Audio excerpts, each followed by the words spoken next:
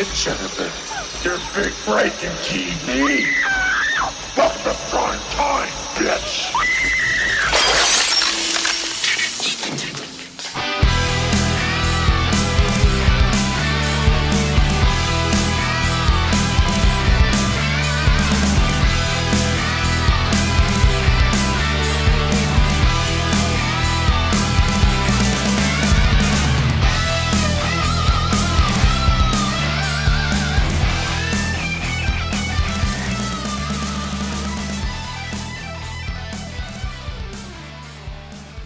Hello and welcome to a 60MW Spotlight Reflection movie show. I'm Chris and I'm joined by my sleepy friend. It's Mr. Adam Parry. Hello. G'day, sport. Ready for prime time, bitch? I am, but why the Australian accent? I wasn't. That was my Freddy Krueger accent. Was it? Yeah. Okay. G'day, I thought we were doing sport. I'm going to stab you in the gut. Doesn't really say much else, does he? Doesn't have a lot of lines. I thought we were going back to Home and Away again. Oh, that'd be the dream. Home and Away, Nightmare on Elm Street crossover. God. Yes. Alf versus Freddy. Not the alien, oh, I mean, is that Alf Stewart? Yes. Well, they've done. Oh God, Alf, alien life form. Bloody hell. I wonder where you were going with that. Then I was thinking. No, I want Alf Stewart. Like, get away from me, you burnt galah! And then he just shouts at him, and Freddy would just walk out. I don't know where I'm going with this. I'm not sure either. Why the Australian? I have no idea. What you reckon is logic behind those words? I did think that you'd maybe done some research and you'd found something out about. No, I thought I'd do an accent, but what one is least likely to be offensive? Well, you could just do kind of like a Freddy style voice. How does Freddy sound? His voice differs, doesn't it? It does change a bit, doesn't it? Yeah, he hasn't quite... With 3 films in, and he hasn't quite decided on his Freddy voice yet. He's sort of like got like almost a deep sounding, kind of quite scary voice. Yeah. And then he's got a sort of quite a wild, like maniacal sounding. You know, it does differ, doesn't it? Yeah. Sometimes he's sort of like like the ready for prime time, bitch. And then other times like, Struth, I'm going to come and get you, you bastards. Yeah. Or, where's my fucking bourbon? No, he does all of it. He does the whole range. Oh, yeah. Oh, God, yeah. Well, anyway, for people who are wondering what the hell we're talking about... Me included. Yes, so anyway, this is a Spotlight Reflection movie show where we go back to the films from our childhood and beyond to see whether or not they're any good and talk about our memories of them. And as you've probably gathered, we're here to talk about a Nightmare on Elm Street movie. And in particular, it's a Nightmare on Elm Street 3, Dream Warriors. Yes, a very misplaced title, but we'll get to that. Well, yes. So this was your choice. We alternate our picks. The previous film we've talked about, which was my pick, was Bloodsport. So you chose Nightmare on Elm Street 3 Dream Warriors, which I was quite excited to... I mean, I'm generally always excited to watch whatever we decide to pick. But I haven't seen a Nightmare on Elm Street film for a while. I can't remember exactly when, but it's been a while, and particularly Nightmare on Elm Street 3, I haven't seen that for ages. So why did you pick it? What was the thought behind it? Much like you, I don't think I've seen a Nightmare on Elm Street film. I haven't seen one since VHS was a thing, I don't think. Really? Yeah, it's been a long, long time. I think... Oh, no, am I telling a lie? Possibly. I think I saw a bit of one. I remember I did buy a DVD box set off someone at work, probably, 20 odd years ago. And when I took it home, I put a disc in, and the disc went back to its menu about every 2 minutes. Right. On one film, and I thought, right, I'll just try another one. I tried the first one, and it's probably part 4 I put in. And it did exactly the same thing, just kicked it back to the menu every 2 minutes. And I thought, well, I can't watch these then. So shan't bother, and so I didn't bother watching them then. And I bought it on. Bought the Blu-ray collection. It's one of those things you have things like on your wish list, things that you put in there that you're probably never going to buy, but just in case you ever think, I'll buy something random, you put it in there anyway. It'd probably been in there for like 2 years, and I think I picked it up for £7 or £8 or something like that. I thought, fuck it, something to have in my collection because I'll probably get around to watching them, and I haven't until now. Okay. You've seen them all before, though, haven't you? Yeah, these were rental. These were all rentals from the vegetable shop over the bridge. Vegetables in the first bit, middle room. There was no end room, so the second room was the VHS rental. Table of cauliflowers and cabbages in the middle, and then round all of the edges there's like loads of VHS tapes. There's way more than the closest shop where we did most of our renting from, and they're the ones who had all the horror films, all in nice chronological order and everything when you got to a series like Nightmare on Elm Street. But for some reason, I don't know why, I think I saw the Nightmare on Elm Street films number 4, 5, 1, 2, 3. Oh, wow. And then Freddy's Dead when that came out. Yeah. And I think I started renting them because I'm sure I might be getting my timeline a little wrong, but I'd bought oh God, what was it? There was 2 Nightmare on Elm Street books that I think I bought from Gatwick Airport. One was it Freddy's 7 Nightmares or 9 Nightmares or something? So, funnily enough, I was looking into this because, similar to you, I bought the book for the first 3 films, or stories. They're called The Nightmares on Elm Street, The Continuing Story, Parts 1, 2, and 3, and then obviously, it's 4, 5, and 6. Yeah. The other one, but I bought the first book. But anyway, you carry on because it's your story. But yeah, I'm sure the one I had was like, didn't they make a television series of this? It was Freddy's not. Well, I never Freddy's actually watched Nightmares, it. wasn't it? Freddy's Nightmares, wasn't it? Yeah, I think it was that book that I bought first. I'll say first. I bought them at the same time. That was when I picked up first, and then it was probably one of the ones you mentioned. I'm just not sure. I think it might be 1, 2, and 3. Yeah, but yeah, and it's weird. So I kind of started. I started where I think this part 3 is the one where it borderlines between horror and madness, and kind of doesn't quite make Freddy the lovable rogue that he turned into, but I think that must have been 4 where he was the lovable rogue. So I watched Freddy the Funny Years first before I went back and saw Freddy the Child Murderer. Yes, the one where he started appearing in music videos. Was it with Chubby Checker or something like that? The Fat Boys. Fat Boys. Yeah, sorry. yeah. Oh, let's. I was going to say it'd be like having Gary Glitter in a music video, but A, he hasn't killed any children, and B, he kind of made his own. Oh, well, true, actually, yeah. So how old were you when you started watching these films? Bennett. It must have been. When did 5 come out? 5 came out in 1989. 1989. So what? Give it. Would have been on VHS probably for rental. What, 1990 or so? Yeah. So it would have been from 1990 onwards. Probably all 1990 to be fair. So it would have been 10 and a bit. So still quite young. Yeah.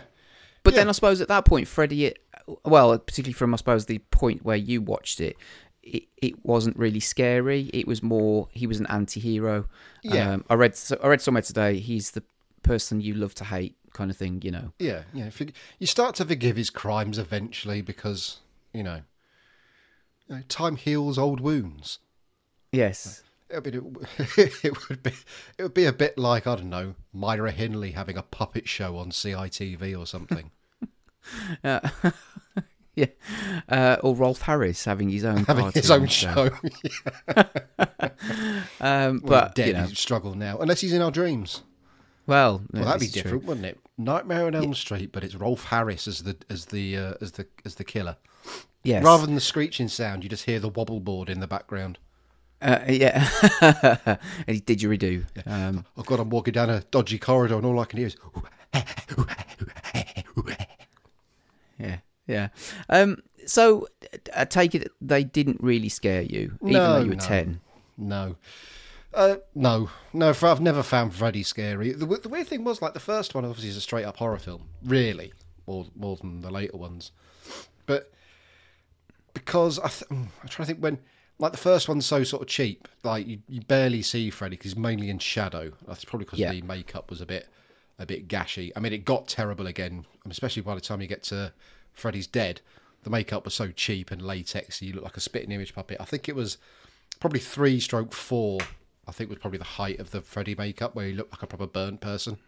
Yeah, he starts to just look like he's made out of ham by the time you get to like 5 and 6. Yeah, isn't it funny how he does seem to change in in a lot of the movies? He's obviously recognisable, but his makeup just always looks a little bit different. Like, but I mean, I suppose well, I don't suppose. I know Freddy Krueger is iconic, really, as a horror icon, isn't he? He's from the first Nightmare on Elm Street when he was introduced to he's been in all sorts. He's been obviously movies, TV shows, video games, comics. He's just he has endured, even though there hasn't been a Nightmare on Elm Street film since 2010. I think there's something undeniable about him or that character. Yeah, he's just an iconic 80s slasher, isn't it? I suppose round about this time you've got the Nightmare on Elm Street series, you've got the Friday the 13th series, you've got Halloween spewing sequels left, right and centre. You've got things like The Howling, like throwing out quite a few sequels still, and all these franchises just pumping out sequels all the time. And I think Freddy, well, they're all iconic in their own way. I mean, I suppose with like Michael Myers and Jason, it's all about the mask, but Freddy was always about the glove. They had their thing, didn't they? That was it. And then because there's always been talk about crossovers and whatever, and it did actually happen. You had Freddy versus Jason, and then there was Freddy's glove appeared in, I think it was Evil Dead 2, briefly, and I think there's been other crossovers with Evil Dead or Ash versus Freddy versus Jason and all those kinds of things. Versus Predator versus Alien versus Batman or whatever. Yeah. I think 3 was the film where they started to. Obviously, in 1 he was. There's always a supernatural element, obviously, because he hunts kids in their dreams. 3 was where they started to expand his universe a little and sort of widen his backstory and whatnot. I mean, we weren't in the realms of where it turns out the essence of Freddy is some devil worm. We hadn't quite got there yet. But in this one, obviously, you end up finding out is where he came from and its questionable understanding of biology. But we'll get there as well. Yeah. There were other iconic horror, characters. Obviously, you got Pinhead, you got Hellraiser, and ones like that. And so, but Freddy, I think has endured, definitely, hasn't he? He's so very. I mean, so let's just go through it So Nightmare on Elm Street 1. This is the thing. See, so in New Line Cinema, which was the company that produced all the movies, I've read it before that I think it was Robert Shea said that New Line is the house that Freddy built. Because the movies were so relatively inexpensive to make, but they made a ton of money. Even the later sequels, which you can argue. I mean, Nightmare on Elm Street 5, I think is pretty Dream shite. Child. Yeah. What was number 4 called? Was that the Dream Master? Yeah. So Dream Warriors, Dream Master, Dream Child.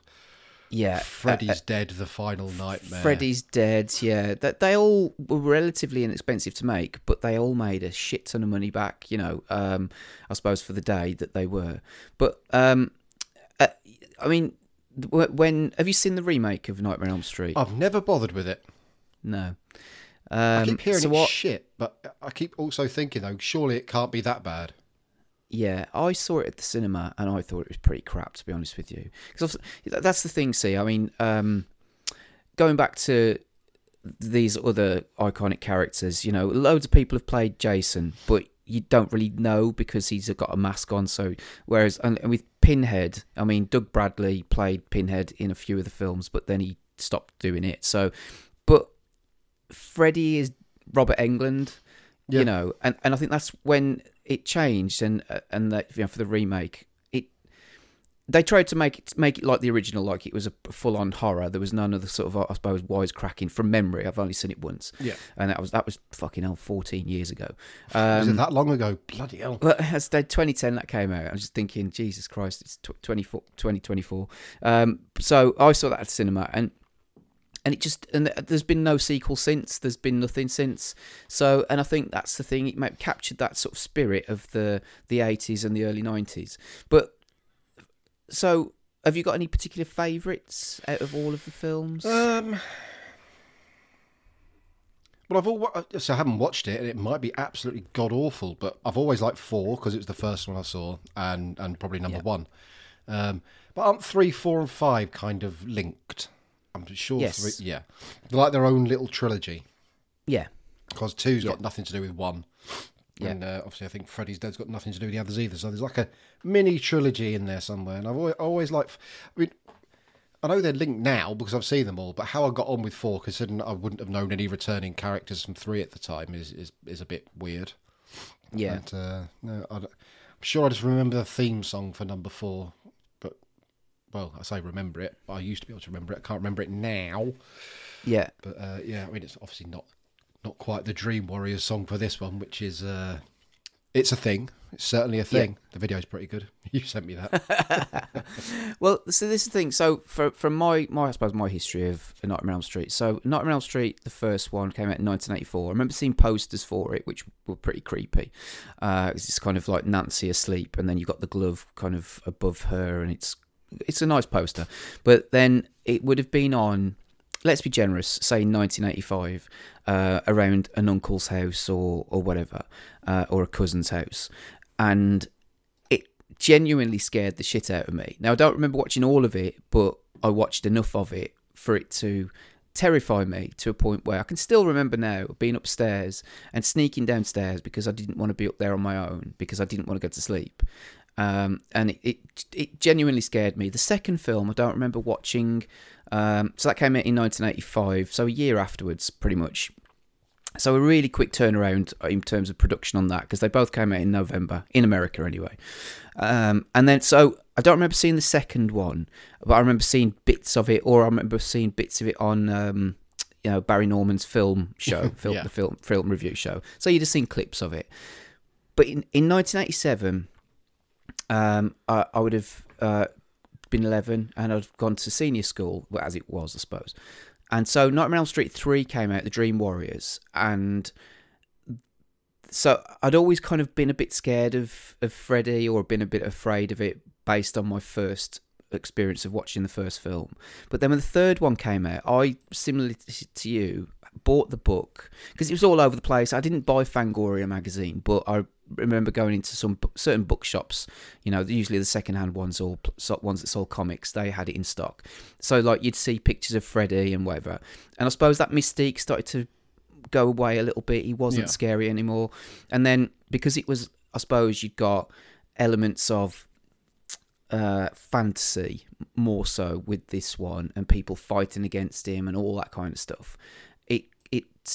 It changed a little bit for me. And then when I bought that book, so I read the stories 1, 2, and 3, and that almost cured me of my fear of Freddy, which is weird, but do you know what I mean? It was like, because I'd read the books, and it coincided with the film, which again was a bit more sort of fancy. And then growing up, so being 11, going to secondary school, and then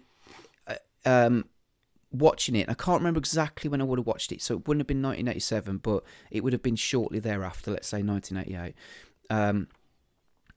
And it was on regular rotation, and it wouldn't have scared me.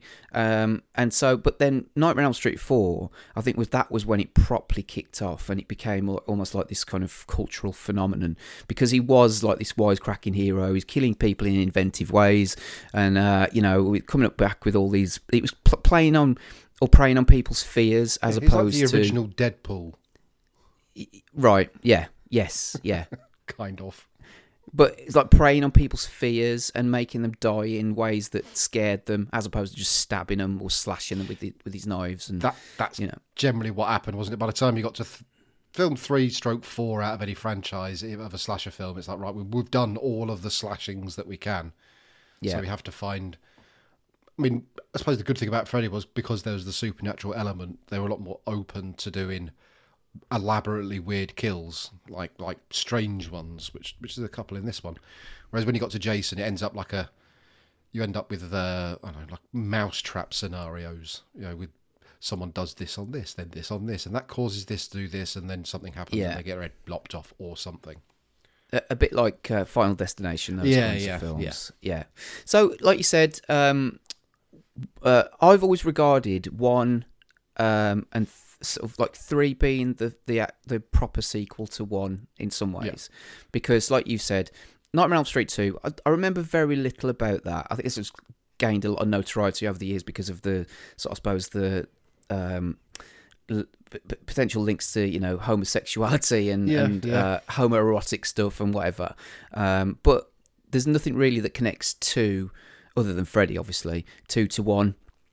Whereas with 1 and 3, you've got a recurring character. Well, you've got 2 recurring characters with Nancy and with her dad, and then, you know, kind of links back to 1 in that respect. And then 4, 5, they had recurring characters from 3.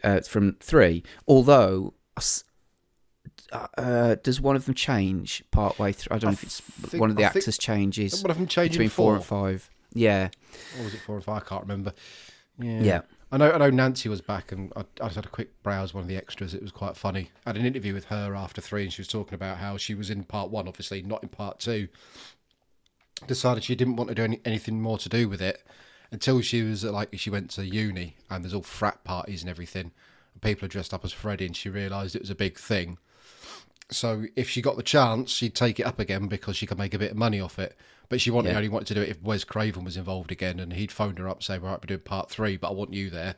She said, cool, because I want you there as well. Let's do this shit. She signed on to it, and then turned out that Wes Craven wasn't directing it, and he'd only done 1 draft of the script, and they changed that anyway, so she ended up being in it with nothing to do with Wes Craven. Was that Heather Langenkamp? Yes. Nancy, yeah. He's got a writing credit, as has Frank Darabont, which, when I was looking at the credits, I thought, bloody hell. Which bit did he write? But then Freddy's Dead, The Final Nightmare. I think that was one they made that in 3D, or it was a 3D. Oh, the end film. of it in 3D. Yeah, I bought the comic book adaptation of that. Wow, that came out before the film came out. So I think with Freddy's Dead, I read the comics. I bought the novelization to read on holiday again, and then I saw the film, and it was terrible.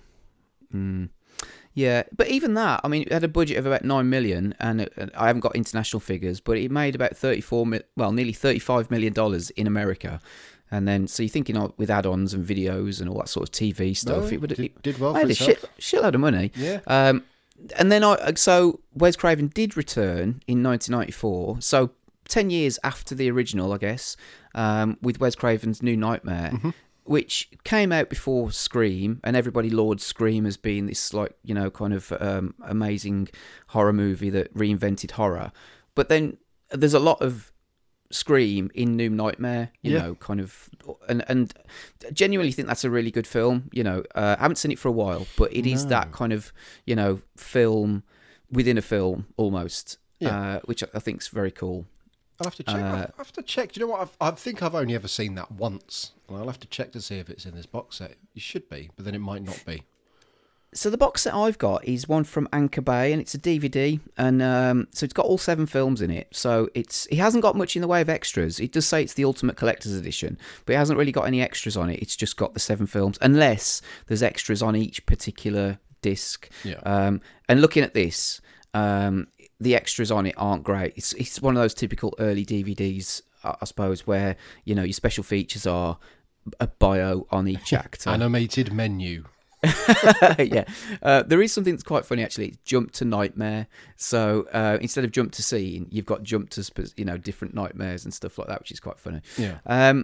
So then, Freddy versus Jason got made again, just under 10 years. So back in 2003 from New Nightmare. And again, that did pretty well financially. I think I've seen that a few times. I quite enjoy it as a bit of a daft throwaway film. It's I don't know. Have you seen that one? I think again, I've seen that. I've seen it once. I might not even seen the whole thing. I might have caught the might have caught the latter half of it. Yeah, it's a bit, just stupid, isn't it? Really, it's done by that. And then there was a was it because you know, like you said about the Friday the 13th films, there was Jason, I think it was part 8, and it's Jason Goes to Hell, and I'm sure part 9, part 8's where he goes to Manhattan. Oh fucking yeah! Isn't that one where he gets his mask? Yeah, pulled his mask down gets to the dragged ground? into hell by Freddy's glove, and that's when everyone was like, "Ooh, they're going to do a versus film." They did, but just a long time afterwards. Yeah, about 8 or 9 years after that came out. So, and I thought that was crap as well. Jason Goes to Hell. So yeah, and then the new film, or say new, 14 years ago. The remake, or if you want to call it that, which it kind of is, I suppose, in some ways, but not very good. So it is just tied to Robert Englund, isn't it? Robert Englund managed to make an entire career out of one character. Yeah, in some questionable quality films as well. Really, but he's managed to. He sold his soul for it. He would do anything in the Freddy makeup, round about late 80s, early 90s. Yeah, I mean, Robert Englund had, got a decent career anyway, and he's a horror icon again. He's done tons and tons of stuff, but Nightmare on Elm Street's like Slade's "Merry Christmas, Everyone." Exactly, yeah. It is the song. It is the film that generally people always remember him for. So, directed by Chuck Russell. It came out in 1987. It's an hour and 36 minutes long. Now, I don't think it's actually that long, or did I clock it up at? I actually made a note of this. It's an hour and 28. That's with the, actually when the film finishes, then you've got some of the credits at the end. So I think it's about an hour and 32 or something like that. So, but either way, it is around that magic mark, isn't it? Yes, the correct length. Yeah. And then in terms of cast, mentioned Heather Langenkamp returns as Nancy, Robert Englund as Freddy. Patricia Arquette made her acting debut in this as Kristen Parker.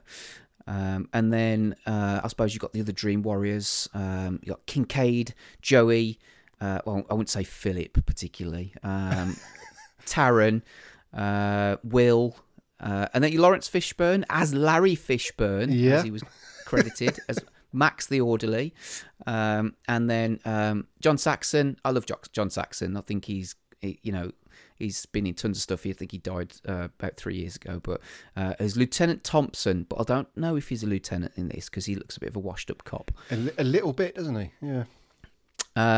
Now I have a little quiz for you. For this. Sorry. One thing I meant to look up. The fellow, Will, wheelchair kid. Yeah. Did he? I don't suppose he happened to. Now it could just be my brain putting one and one together. Was he the voice of the wizard from the Dungeons and Dragons cartoon? Because he didn't half sound like him. Oh. And I know because he plays a wizard in this, and he's a geek, and he doesn't play Dungeons and Dragons because rights, but plays a very, very strong equivalent. But he didn't half sound like that voice actor from the cartoon. Yeah, I don't know. There's nothing on his IMDb as being credited for that, but it wasn't him then. Yeah. So I've got a quiz for you. Oh God, go on. And I've just realised I haven't got a pen. So because I have got, I'm going to score it as well. Oh, so fuck you. Now the quiz, it all relates to films that we've talked about. So we have recorded. Really? Yeah, so we've recorded a film with either somebody involved with A Nightmare on Elm Street Part 3. So I've got 4 questions for you. Oh, God, go on. Prepare. You don't need a pen. It's going to be 0. No. So anyway, it's kind of like a descending scale of points. So if you get it based, I'll tell you who it is. I'll tell you who the link is. Well, that would help. And I'll tell you the genre of film that it was that we talked about. No. Right. Okay. If you can, and then I'll give you. So if you get it on the first clue, I'll give you 3 points. If you get it on the second clue, I'll give you 2 points. If you get it on the third clue, I'll give you 1 point. Can I have half a point for not guessing? Okay. No. You'll get this. You'll get this. I won't. I won't. I forget. Go on. Okay. So director Chuck Russell, right? Right. So he has directed a film that we talked about. So the genre of the film that it was that we talked about way back then is a horror film. The Stuff. No. Good guess, though. Good guess. Okay. So for 2 points, it's a remake. The Blob. Yes! I got done. that. As soon as I said The Stuff, you went, ooh. And I thought, well, I could only be close with the word the. Well done. Okay. My other clue, well, this wouldn't have helped you in any way, shape or form. I should have put this as my first question. It was, we recorded it, or it was released on the website, on the 60MW website, on the 22nd of March, 2021. Fucking hell. Jim, really? That was your third clue for a point? Yeah, I know. Yeah. So, anyway, that was from 1988, The Blob. Cracking so film. Yes, that was his second film. So this was his directorial debut as well, which he followed up with The Blob. Hence, I'm sure, wasn't Frank Darabont involved in that as well, if I remember rightly? I'm sure he was, yeah. So anyway, right, next one. Robert Englund. You should get this. Oh, So Dead and Buried. Oh, God, wow. Yeah, I was going to say, the genre of film was horror for 3 points. My second clue was Stan Winston did the effects in it. My third clue, totally useless to you, but I'll do it anyway. Released on the 21st of October, 2023. Yeah, your clues are weirdly the wrong way round. Yes, they are, but still. Okay, and that was from 1981, Dead and Buried. So that's another show that we've done. Alrighty. Okay, so Bradley Gregg, who plays Philip, right? Right. It's a film that we discussed, which is a sci-fi action film. Do you know what? This is really annoying because I looked at him and thought I recognised him when I was watching this. See, I didn't. I didn't until I looked it up and I thought, no way. But anyway, yeah. Sci-fi action film, you say? Yeah. Oh, God. Not a clue. Okay. He was the leader of a gang. It wasn't Class of 19, whatever the fuck. Yes! Damn wow. it. Aren't you I good? was going to just guess it anyway. It was either that or Toy Soldiers. And I was thinking, we weren't in Toy Soldiers. That's not sci-fi. I was is it, thinking really? school-based... You're quite right. Also, wrong genre, so I was never going to say that. But I was thinking school-based... Bollocks. Right, okay. I'll take it. Very good. Take it, though, second. So that's 2 points, yeah. And that was released on the 8th of May, 2020. So yeah, as you mentioned, 1990s, class of 1999. Right, finally, Clayton Landy, who plays Lorenzo. Who the fuck is Lorenzo? Oh, is he the seedy porter? Yes. Okay. Right. So, the genre of film, I would say, is horror action. Ooh, okay. Horror 3 action, points. you say? Horror action. Oh God, there's a film in my head. What the fuck was it? Oh, fuck me. Was it? It's not the one with I'll give you a No. Dark. Was it Dark Angel? No.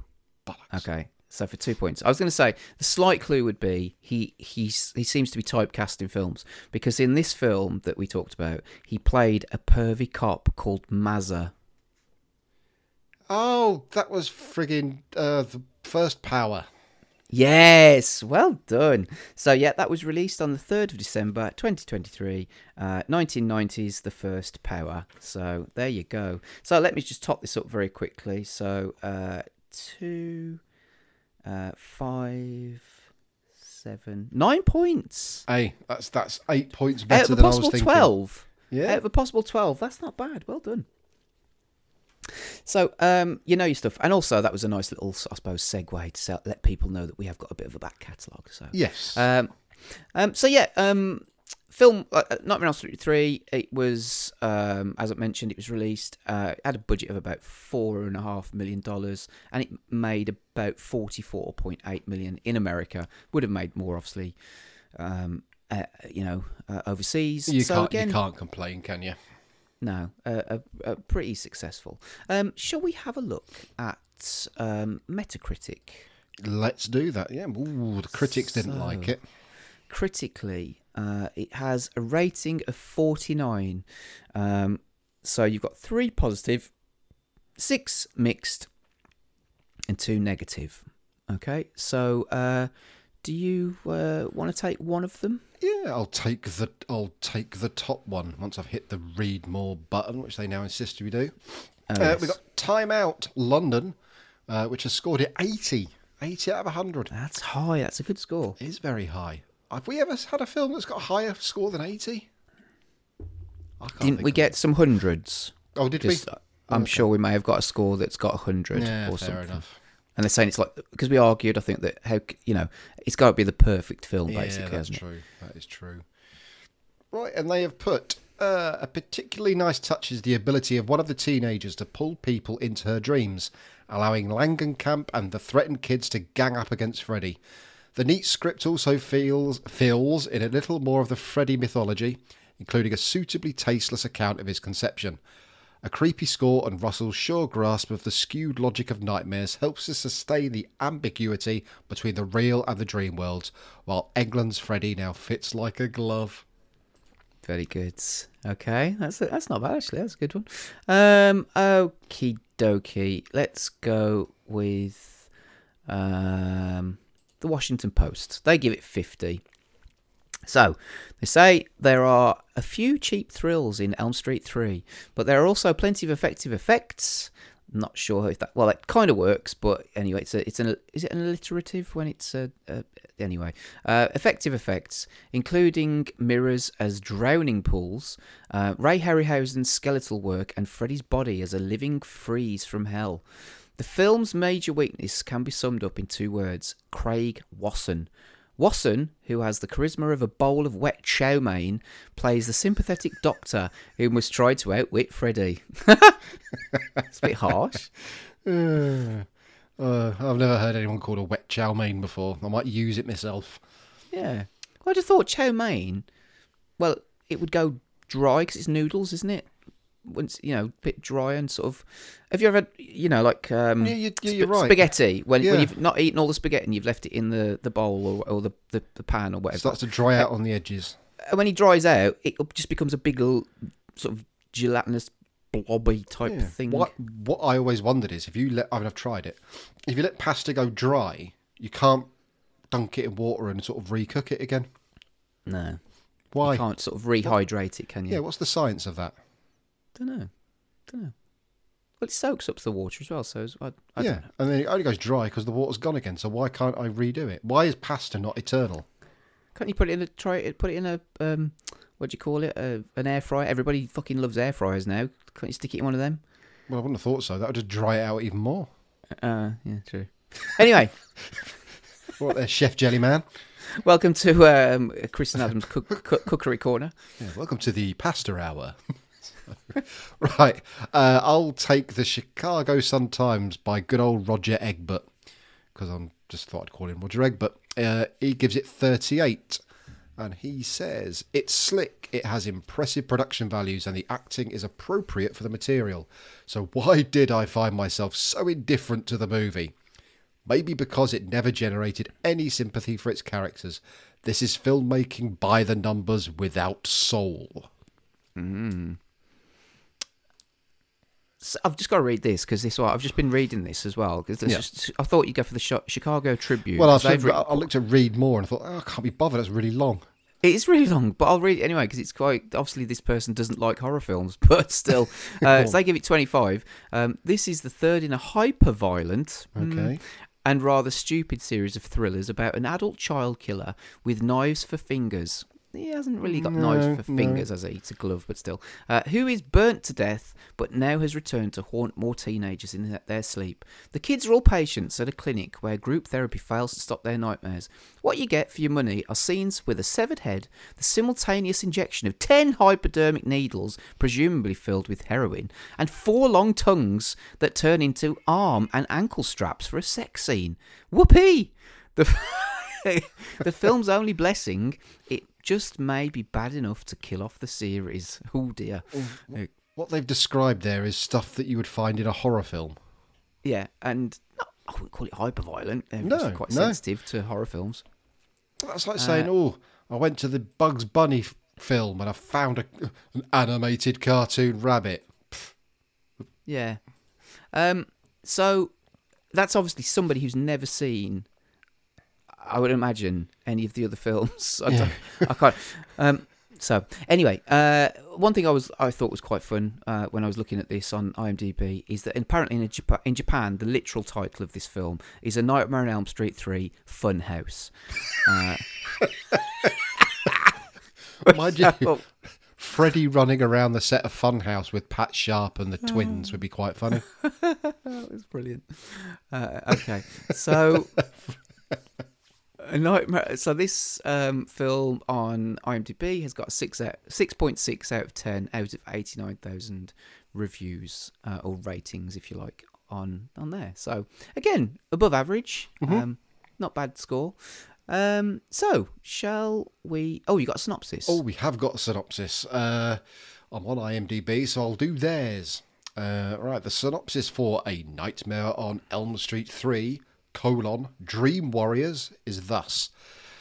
A psychiatrist familiar with knife-wielding dream demon Freddy Krueger helps teens at a mental hospital battle the killer who is invading their dreams. Okie doke. Right, so I think that's it. We'll listen to the trailer. Now, when I was looking at the trailer on the actual DVD that I'd got, when I watched it, I'm not saying it was crap, but it was. I mean, if you watched it, it's the one basically where you've got a camera circling round a bed, and there's a kid, and they've got the house that they make out of paper mache. That's the one I watched. And then Freddy's hand pops out and scares the shit out of you. Yeah, kind of like a pre-production trailer, weren't it? They used to do that quite often, didn't they? Yeah, I mean, in terms of a spoilerometer, it's got 0 because you don't see anything other than You don't see any film. There's nothing. There's no action at all from the film, but it's just not a very good trailer to listen to. So I was looking for others because it's basically like it's 90 seconds of the song, and then all of a sudden scares the shit out of you. You know, somebody does he start laughing or something? I can't remember. Yeah. So there's a more traditional one, which again doesn't really give away a lot. I suppose that's the only other one I could find on YouTube. So anyway, here's the trailer for Nightmare on Elm Street 3, Dream Warriors.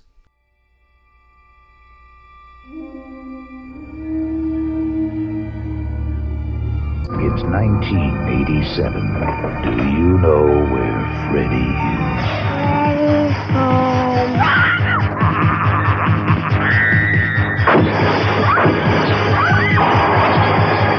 There's no waking up from this nightmare. A Nightmare on Elm Street, Part 3, Dream Warriors. Right, so that was the trailer, and now let's get into it. So, yes, how many pages of notes have you done? Right, we are on A4 paper with probably medium line spacing, I would say. And I would say roughly, having a quick peruse, I would say there's plenty of differing paragraphs. The average line is probably about 58% of the length of the line itself. There's no margins, so probably my writing is probably 1.3 centimetres away from the left-hand side edge. The overall fairly straight all the way down, so there's not too much of a difference there, although on page 5 I seem to have gone slightly closer to the edge. But anyway, I've 10 pages. Wow, that's good. So I think I alternate tonight because last time I wrote notes. Well, Yes, this time like a human. I typed notes. Like a machine, yes. Sorry. So I wrote 4 word pages, 2,377 words. Well, I'm not counting my words ever, so we can't compare. But sorry. No, it's fine. It's one of those. I will probably write. I alternate, don't I? It depends how much time I've got. But still, sorry. Okay. Right. Should we get into it then? Yes. Should say. I know we haven't really spoken much about Wes Craven, but you know he has made some cracking films, horror films in particular, and I think he's always generally going to be known for Scream and A Nightmare on Elm Street, even though he only made 2 Nightmare on Elm Street films, but lots of other stuff as well. He did well to have like his second, his second massive hit. Like when we say Nightmare on Elm Street came out, 84. So that was 84, yeah. Scream would have been what 96. It's not bad to get arguably his most successful film that long after his one of his early hits is not bad. Usually directors disappear if they don't have a hit again, pretty sharpish, but fair play. Yeah. So yeah, I mean, I haven't seen The Hills Have Eyes. I've seen The Last House on the Left, but that was a very heavily cut and edited version. So, yeah, it made no bloody sense, did it? If you see the cut version, really. And I don't really remember much about it, and it just was a bit crap. But and then he, I think, really kind of, like I said, gained a lot of notoriety, and with, I suppose, respect in some ways with The Nightmare on Elm Street, and then went on to do The Serpent and the Rainbow. I've seen that once. Oh yeah. Shocker. That? You might see it again at some point. Oh, what's that? Oh, Serpent and the Rainbow or Yeah. Shocker? Serpent and the Rainbow. Okay, so Shocker, that was another favourite of mine. I used to watch a lot I've when I never was a kid. seen that. See, Shocker's kind of a bit like Nightmare on Elm Street, except he's a dead serial killer, but he's brought back to life and he jumps through electricity, basically. Okay. So anything electric, and he can jump into people's bodies and all sorts of shit. It's kind of like Does he ever jump into some sort of vibrator or butt plug? not to my memory. Does it have to be main? Does it have to be like mains connected, or can it use batteries? I think it has to have mains connection. Right. So you could go like in a shaver or hair straighteners. Yeah. 1990s can opener. I think that's where he gets his power, because he gets electrocuted, and that's where he gets his power from. Anyway, digress. So then he did The People Under the Stairs, which again I used to quite like, but I Not seen that for decades either. I don't think people liked it particularly. I don't think it did particularly well. New Nightmare in '94, which again I don't think was particularly well received, even though it's critically. I say critically acclaimed. People, I don't know if I haven't seen any critic reviews. They might think it's shit, but I think that's more under retrospect, isn't it? People look at it and go, "Do you know what? That's pretty clever."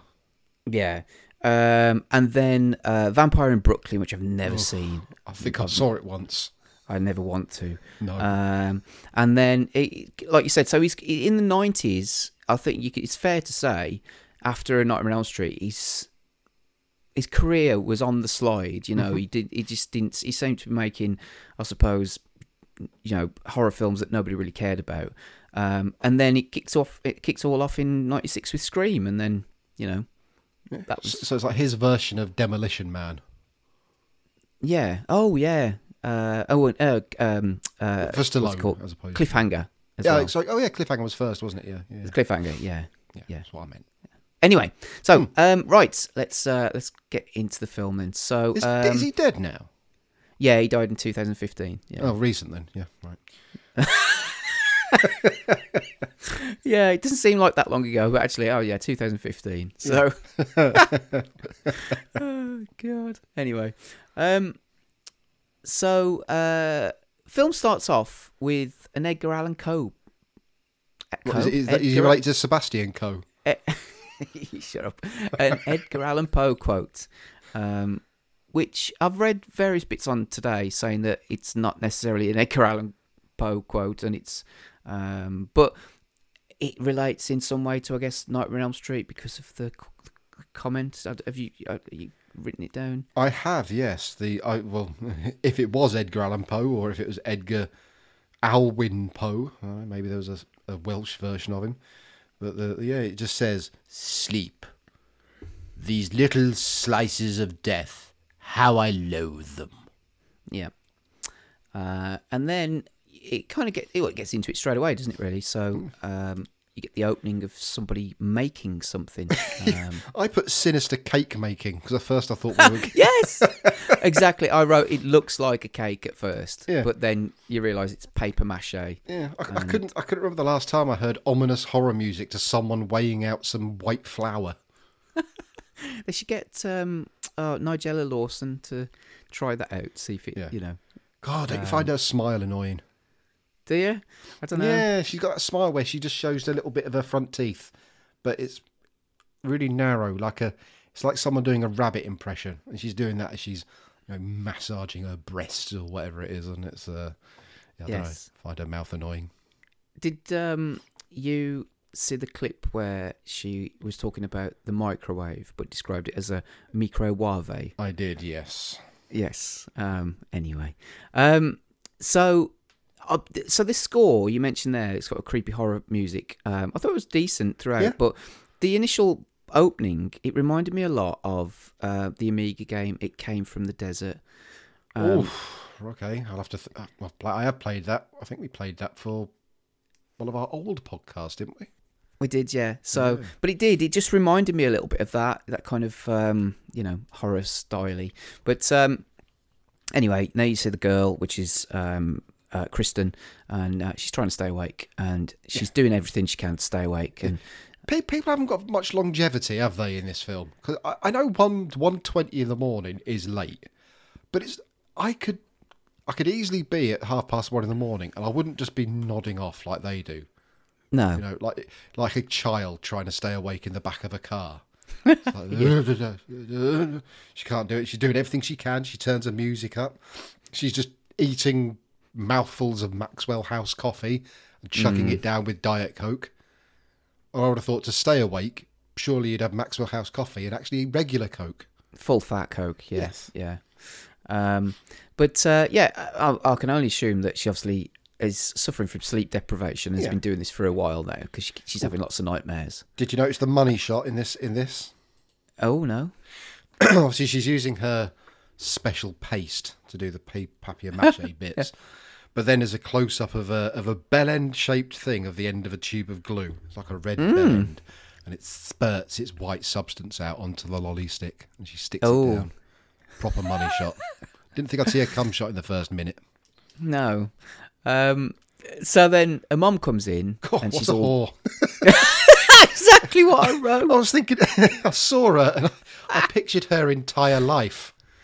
I thought, she trophy wife, right? She was a trophy wife, probably pulled out of school. She was married like a much older gentleman who just looked after her. She never had a proper job. He's probably died because of the stress of his job or something, because they live in a fucking mansion and a half. Yeah. And obviously, when he's died, she's found herself with a teenage daughter. She fits into all her old dresses, doesn't look quite as good in them anymore. She's a bit saggy, a bit wrinkly, starting to look a bit like grandma in a dress sort of thing.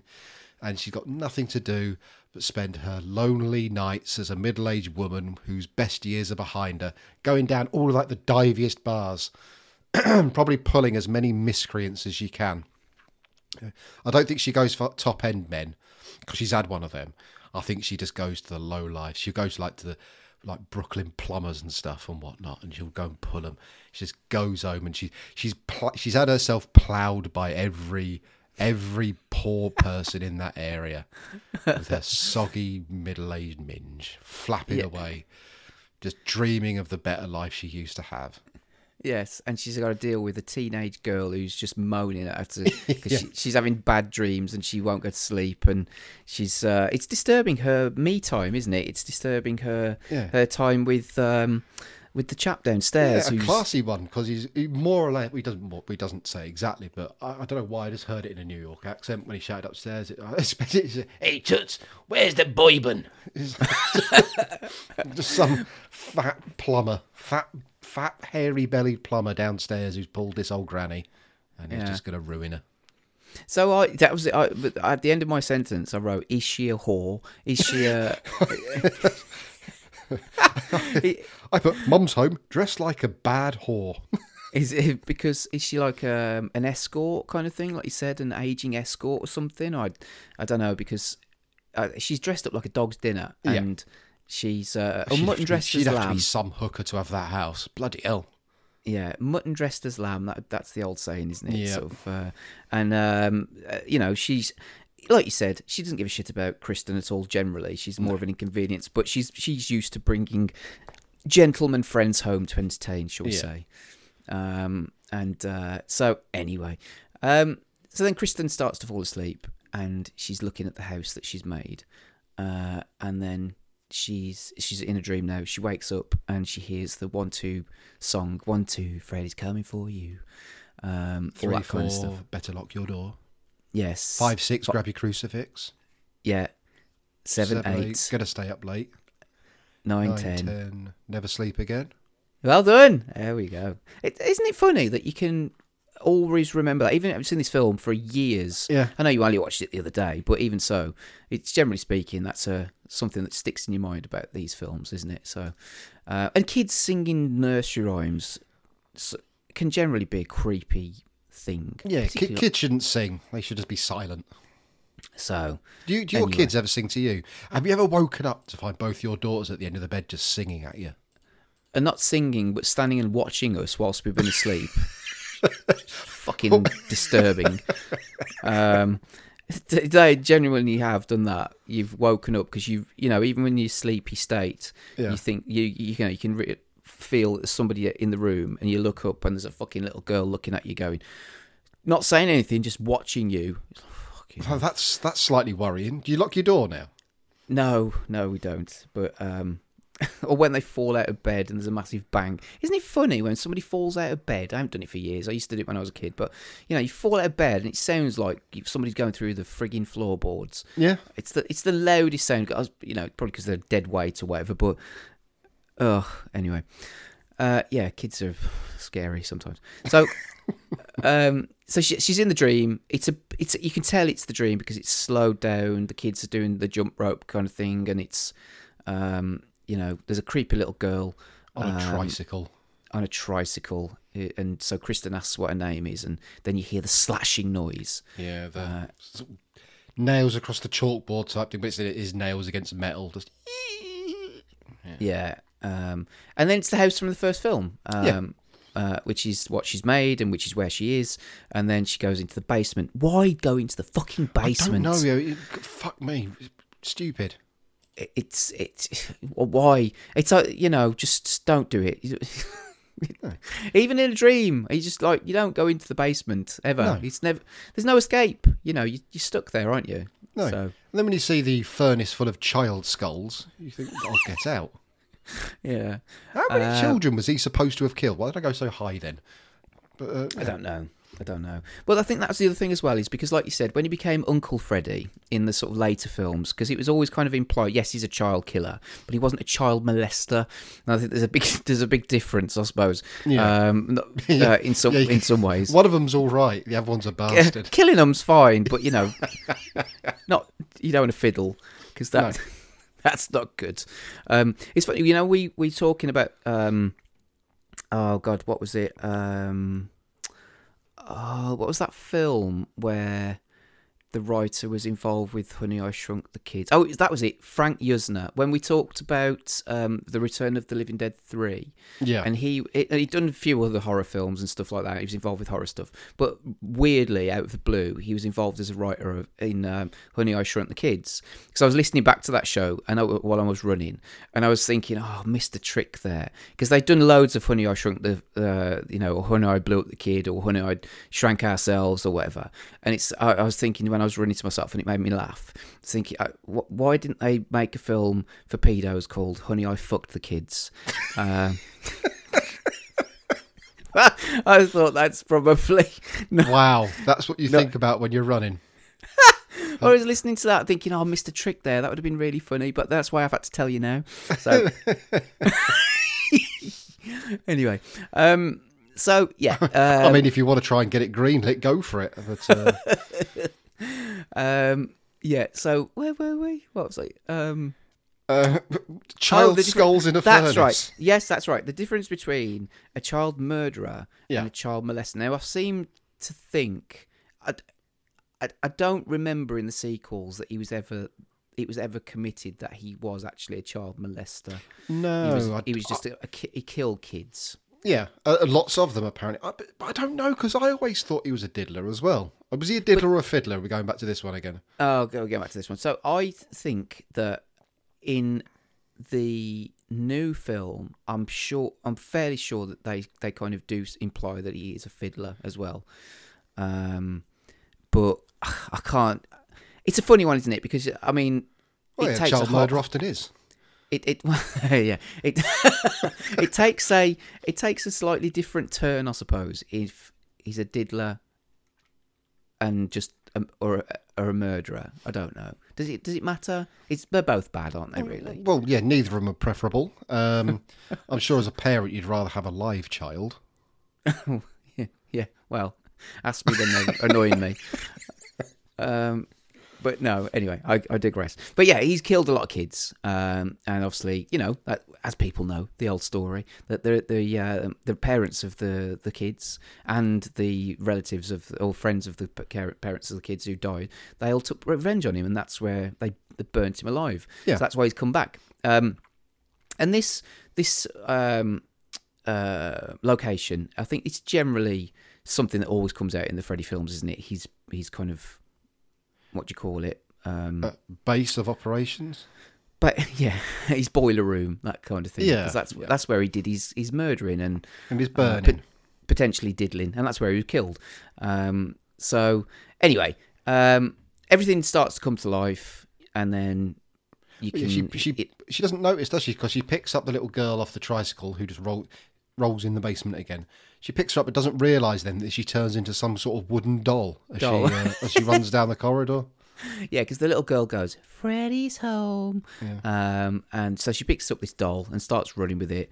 And then again, I suppose another callback to the first film where Nancy's running up the stairs, and all of a sudden the stairs turn into mush, and she can't, like sinking sand kind of thing, quicksand, and she can't run up the stairs. She's running. She's kind of like in Tar, isn't it? But it's she like ends up basically doing the Running Man dance. Yes, she can't run, but she's still running. But she's running standing still, and Freddy's closing in behind her.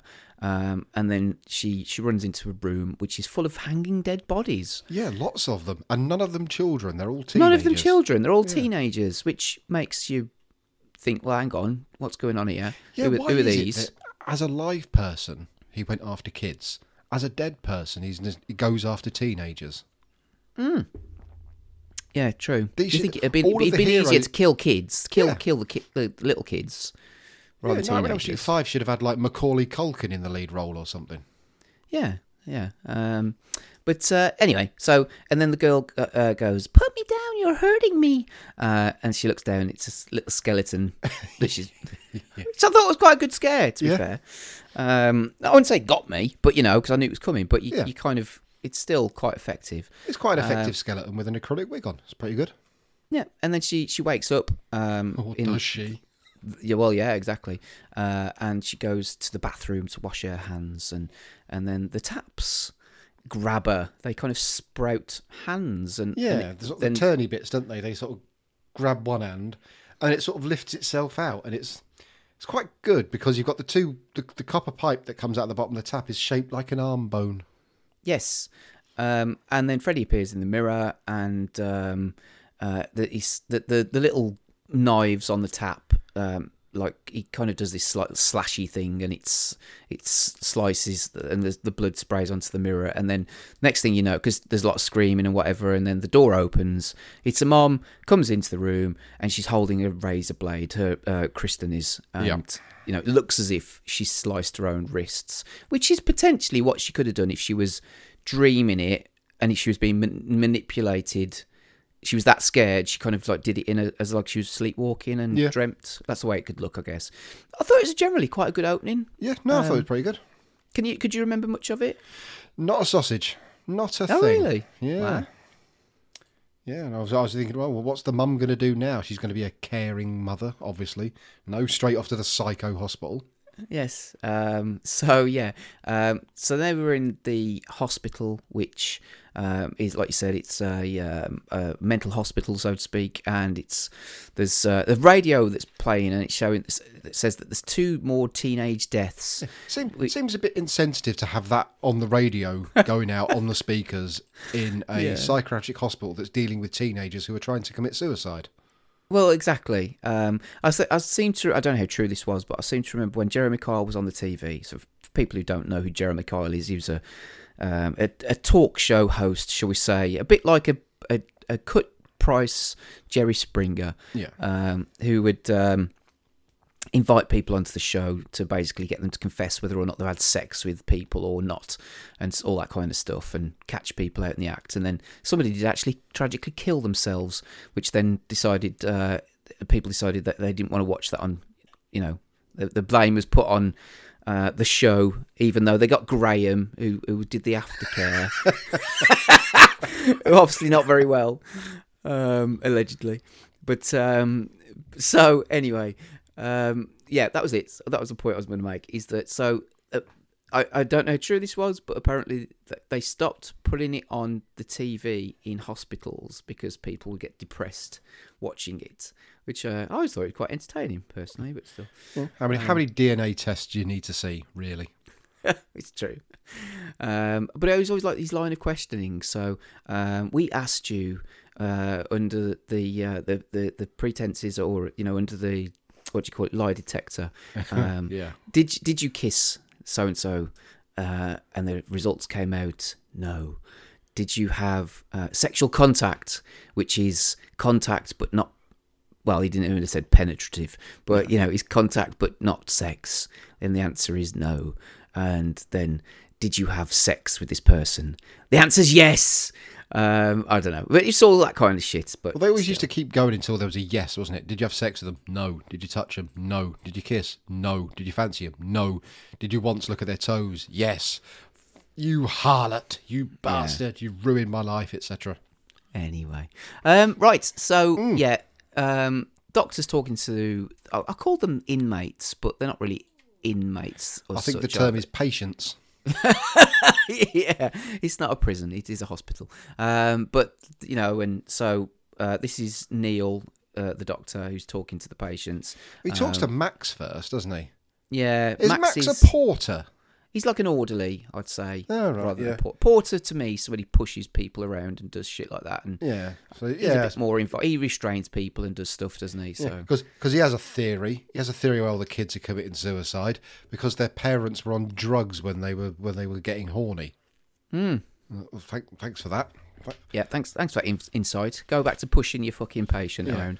Go and clean the toilets, you worthless scum.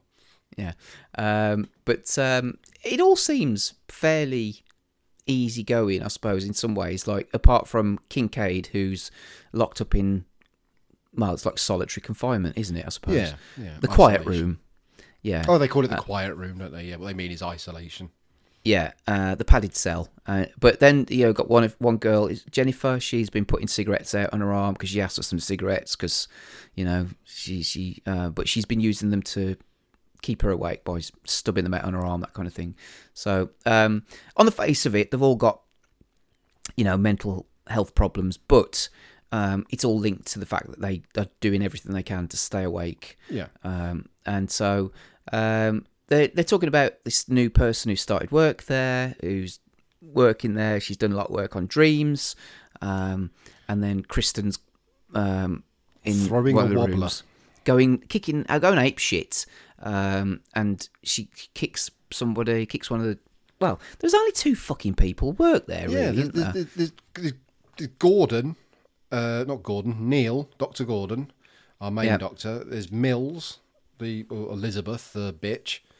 Oh yes. Max the orderly, and that one whose name I can't remember, who's just a greasy, slimy sex pest. Yes. There's, like I said, there's only really 4 people then that work there. It appears. However, they've obviously gone through HR and they've got somebody new. But before you see who the new person is, Kristen's kicking off. She slices Max with a scalpel, which is a bit nasty. But then she starts singing the Freddy song, and she gets to 10, and then Nancy appears in the doorway. Finishes her off. Finishes the nursery rhyme off. Oh, is that finishes her off? Flicks her off. She's got massive hair. Massive fucking hair in this film. Yes.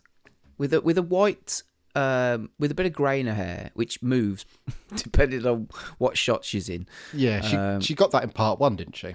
Yeah, that's it. Her hair turns grey overnight, like kind of, because, like I said, she can't go to sleep. Anyway, she's got a connection with her, and because she goes straight up to her, takes the scalpel off her, and they hug. So yeah, then Neil's talking to Nancy about all their issues and what they've got going on. They've got this bogeyman. They've got sleep deprivation. Neil's dismissing the bogeyman, and he tells it they're doing anything to stay awake. We had one kid who we lost because he cut his eyelids off. Yeah. Show me that. Yeah. Ooh. And then, Nancy turns out, Nancy sort of drops her handbag and some medication rolls out. Neil has a good look at it. Not being exactly stealthy, and has a good look. Was it Hypnosil? Hypnosil. Yeah. What if it said antibiotics for gonorrhea or something? Clap be gone. What? But she nosy bastard, but still. Yeah. And then Neil sees a nun, but then she disappears. Yes. Yeah. The mysterious nun. Yeah. So then we go back to Max, who was sliced by Kristen with a scalpel, but he's only got a small plaster on his arm. Yeah, I'm pretty sure you'd need, at worst, you'd need some of them little butterfly stitchy things. You need a bandage on it, surely, or something. Yeah. Just because Have you ever bandaged yourself up? Only in a... Well, actually, I don't even know if I've done it in a first aid setting. I've bandaged somebody else up. I've been bandaged up. I don't think I've bandaged myself. Have I? No, possibly. I don't know. Think I've ever really had a bandage. I chiselled my kneecap once when I was taking some skirting board off. Oof. And I didn't have any bandages, so I tied a T-shirt around my knees. Oh, my knee anyway, because that's all I had. So I tied a T-shirt around, drove down to the supermarket, bought a load of those little butterfly stitch things. I think I put about 30 of them on my leg. Wow. Across the cut, so there was no gap at all. And then I did a few the other way round, which is pointless. I think it was just a line of them down the middle, and then I'd sort of double layered them. And then I think I should just put a big plaster over that as well, and then just hope that kept me blood inside me, which it kind of did. I wouldn't recommend it though, chiselling your kneecap. It's a bit painful. No, it doesn't sound nice. I cut my head open once. I was running up some stairs and I fell at the top step and smashed my head into a radiator.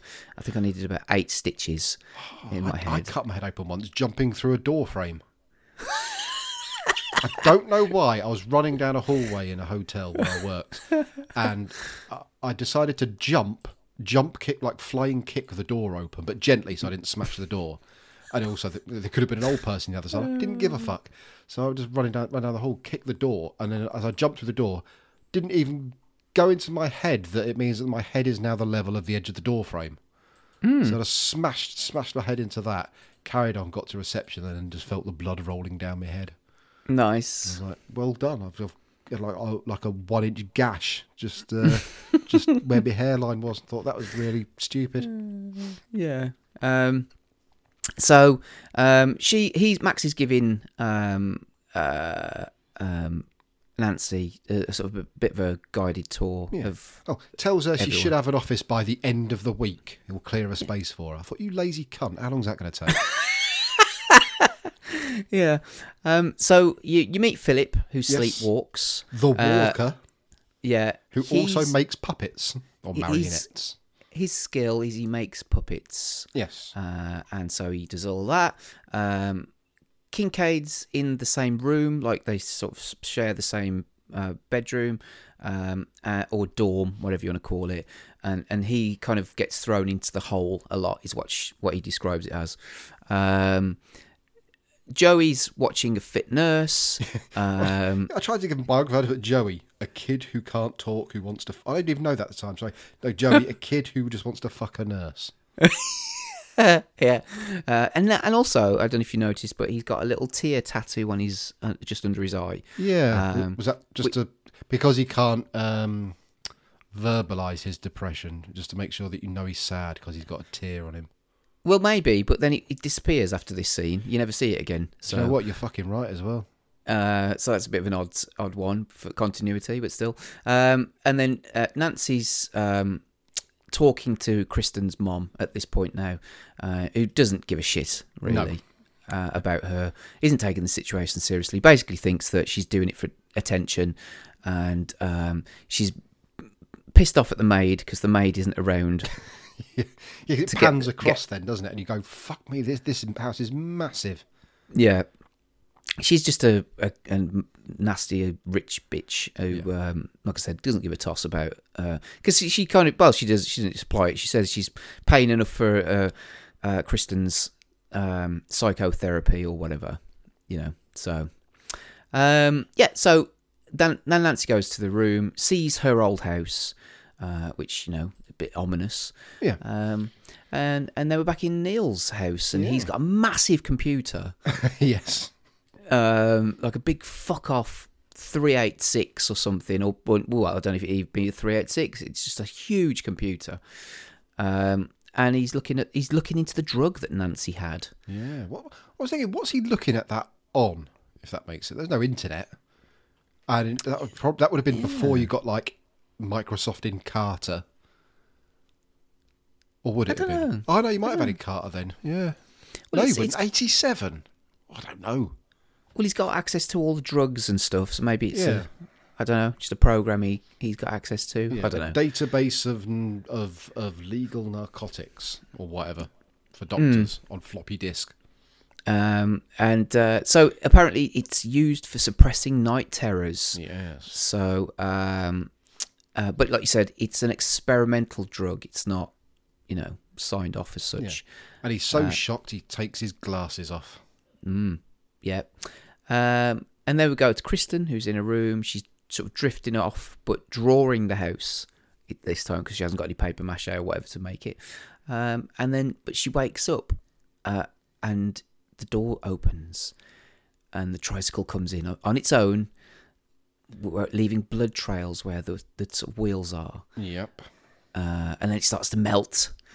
What did you think? One thing I would say about this film, there's a lot of practical effects. Yeah. On that. There's lots and lots of practical effects. Yeah, some of them are pretty good. Which, I thought this one wasn't too bad. It makes that noise, like a kind of metal kind of... what's the word I'm looking for? Crunching noise. Yeah, I know what you mean, like twisting. Yeah. Twisty, melty, crunchy noise. So then she gets up, gets out the door, and then... Well, she backs out of the door, doesn't it? Then it shuts, and then the camera goes backwards, and it turns out, she's now at Freddy's house. Yeah, she's back. Nicely done. Yeah, and she can't escape, but she goes into the sort of, I suppose, what would you call it, dining room area, maybe? It looks a bit like the house out of Resident Evil 7 at this point. Oh, yes. There's a big, horrible, mouldy food on the main dining table, including like a little suckling pig. And it's all gone mouldy. You can hear the flies buzzing, but then it moves and it sort of growls at her, which is a bit nigging. I don't know if it starts off as being like a normal table, but then the camera sort of like, it almost looks like it's in one shot. Now, whether they move the table or put something else on the table. That's the slow pan round, doesn't it? As the camera pans around her back, it's like it's gone all rotten because, like you said, you can hear the flies and whatever. And then, like you said, it opens its mouth and scares the shit out of her a little bit. And then she goes into a room and it starts creaking, and then they find out there's something under the carpet. Yeah, someone's blowing a Hoover underneath this lightweight rug. Yeah, I thought, it looks goofy now, I have to say, looking at it, because you can clearly see, like, there's kind of, like you said, there's pipes that are underneath the the carpet, which they're blowing air through Yeah. to make it look as if something's going underneath it. But I thought that looked cheap, but then it goes up the walls, and the walls kind of flex a bit, and then bits start exploding off the walls like it's following a creature of something, which it is. Yeah, Following a creature. And I thought that was all really nicely done. yeah. No, I did. I thought that was quite cool. And then you get a massive snake, a Freddy face snake, Yeah. which it gobbles her up, doesn't it? It just starts swallowing her. Uh, And she shouts, Nancy. Yeah. Nancy's asleep, but she wakes up when she hears that, sort of like, and then she almost like faints into the chair that she was sleeping in, but Yeah. disappears into the chair, which I thought was looked really good. Yeah. But yeah, it's just nicely edited because she falls back into the chair and then smashes out of a mirror in Yes. the room where Kirsten's getting swallowed. Yeah. And then so she sees what's going on, and she picks up a bit of glass and stabs the Freddy snake in the eye, which screams, and then lets go of Kristen. Yeah, And they well- kind of have this moment of recognition, don't they, where they look at each other. And Freddy goes, "You," which I thought was quite. I liked it. I thought it was quite effective. You know, Yeah, because- it's almost like she's the one that got away, isn't she? Yeah, but they've explained how as well by taking this medication that she can't be detected by him because she doesn't dream. Well, and that's the other thing is I've always wondered at the end of Nightmare on Elm Street 1, because like, you know, she takes away his power by basically not being scared of him anymore. Yeah. And he disappears, and then all of a sudden, you know, everything's fine. Her friends are all back to normal. It's all back to normal. And then the end of Nightmare on Elm Street, Yeah, they all that get in the scene. car. They all get in the car. The what's it called? The top comes on the car. They all get a little bit scared. Now, is that the thing that triggers it? Something that kind of gives him his opening to come back. Yeah. But then it's and then the arm comes out, grabs the mom through the fucking little tiny window, Yeah, pulls the blow up doll through the thing. and then they all drive away. But it's got like the Freddy jumper top on the soft top. Yeah, But how like, did she escape? How did that? she? Yeah, and was that a dream? Was that, I don't know. I mean, like, it's never really explained how she comes back into this franchise? you know. She just appears because she's been really good at school. Yeah. So, anyway, Kristen takes them out the dream, and Nancy's back at home, but she's cut her hand. So, you know, it's like, it's the whole thing, isn't it? When you're in the dream, if you die or if you get hurt, you know, it comes back into real life. So, and then, next scene, Nancy and Kristen meet up for a chat about her skill of pulling people into a dream. Yeah, she said, "Have you ever pulled anyone into a dream before?" She said, "Yes, I used to pull my dad off all the time." And and let her dad think that they were his dreams yes, when she was a little kid, and before and he then, died and her mum's life spiraled. well, that's it. Now, did her mom kill him, bump him off for the money, or what? We don't know. Anyway, No, I think there's a good 40 years age difference. So okay. So yeah, now they have the group therapy session. What do they call it? Straight talk. They always say there's no only straight talk in this room, isn't it, or something? you can basically say what you want in the room. There's they want them to be open and honest and all that kind of stuff. And so now you get to see Will's there. He's in a wheelchair. But basically they're all falling out with each other. Yeah, but you got Will. I've got Dork in a wheelchair, tried to jump to death. Yeah. You got Jennifer, wants to be an actress, burns herself. Joey, mute, because we've already met him. And then you got Mute perv. Taryn. Weird name Taryn is. Yes. Druggy stroke miscreant. Yes. And you've obviously we've already met Kincaid, Phil, and Philip, sorry. Kincaid, Philip, and Kirsten, obviously. Yep. So they kind of believe that their dreams are some form of mass hysteria, and so this is the bitch doctor. Yeah, basically says Elizabeth Mills, isn't it? I think that it's some form of mass hysteria, and it comes out because they have guilt over overt sexual thoughts. Yeah, What? What fucking teenager doesn't? I know. is this a religious psychotherapy unit or what? I just put Doc thinks it's bullshit. It's all about sex guilt. And I'm like, Yeah. really? Okay. So, nighttime now. Will, Taron, and Joey are all playing a version of Dungeons and Dragons. Yeah, Wizards and Warriors or something like that, isn't it? Yeah. Joey's tattoo's missing at this point. That little tear. And it never comes back, so I don't know what's up there. Max turns the lights out, and Joey and Will are sort of... They take shifts, don't they? Because they don't want to fall asleep together. Yeah, so, as soon as they hear a whimper, the other one has to wake them up. Yeah. Which begs the question, because we know Joey's mute. So when Will's sleeping, Joey goes to the other side of the room. Yeah. So it's going to take him long. Like, Will can just sit there. Oh, mind you, Will can't move, can he? So I was going to say that Will could wake up Joey quicker, but Will will have to scurry across the floor like a half mangled tube of toothpaste to wake him up, so he can wobble him. Whereas Joey will have to run over because he can't shout "wake up," legless. Yeah. And so then Neil and Nancy, they're obviously getting quite close at this point because they're having a meal together. When did this happen? This relationship seems to happen really quickly, doesn't it? And is it sexual or is it just appreciative? I don't know. I think it's maybe because they're new and he's getting to know her, but it does seem as if it's moving into... It's never overtly romantic, but they don't have to go out for quite a few dinners quite soon. Yeah. And he's a lot older than her as well. Yeah. Dirty man. He asks about her parents and that she says that my mum's dead and how did she didn't say mum got dragged through a tiny little window in a door and it broke every bone in her body? No. But yeah, Nancy says that the patients are in real physical danger from their dreams and she wants to use Hypnosil, but Neil won't allow it. No. Because he's steadfast in his no and will not change his thing for any reason. No, until one of them dies. So Philip and Kincaid are asleep, and one of his puppets comes to life. Yeah. Which I quite liked. I thought that was quite nice cool. Little bit of stop motion. Yeah. So it's like there's no shape to the face, but then all of a sudden, like you see Freddy's like kind of smiling face. Now the thing is, so Freddy, as in Robert Englund, isn't really in this film a lot, is he? Until the end. He's in it surprisingly little. I mean, I know he had to put a lot of makeup on, which apparently took 4 hours to put on and an hour to take off.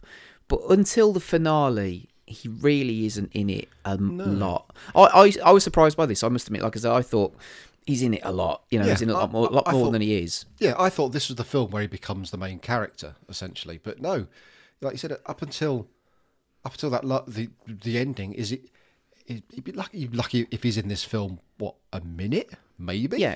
You see him in shadow in the first section, yeah. And then it's all versions or variations of him. So it's Snake Freddy, it's Puppet Freddy.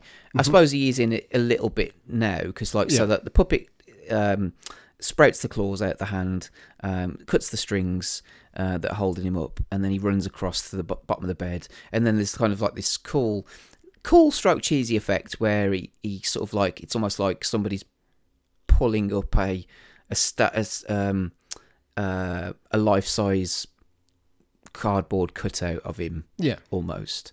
So it's like, he goes from not being there to there, standing at the end of the bed, and then in the dream he slices Philip's arms and legs and pulls his veins out. Bicep to wrist, and the cringy one is from sort of top of thigh all the way down the front of his foot. Ugh. Yeah. Is it the arteries he's pulling out or something? I think so. Yeah, oh, it's fucking grim.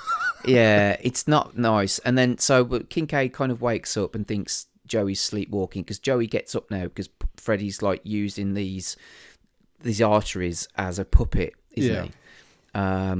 And they all think he's sleepwalking, and even the fucking nurse who's on the fucking nurse is useless. She's on the desk. It's the night shift. She probably didn't give a fuck. She's on minimum wage or whatever. But she's on the night. She's, you know, in a maximum sort of like security styley psychiatric hospital. And yeah, oh fuck it, he's out for his nightly stroll. Let's leave him to it. You know, loads of kids are killing themselves. Fuck him. But then he disappears through the door. Now, see, this is the one thing. I mean, now that's kind of in real life, but in the dream, because like she can't see that he's being held up by these arterial veins. Strings, should we call it? Yeah, she can't see that. But then how does he almost like vanish through the? Yeah, the door? That confused me a little bit. That did. So anyway, because it's a locked door, and he does, and like you said, it's interspersed between real life and not real life in the dream, whatever. And you do get to see his feet and where the veins are pulling it all up. It's pretty nasty. Yeah. And so anyway, he appears on this kind of clock tower.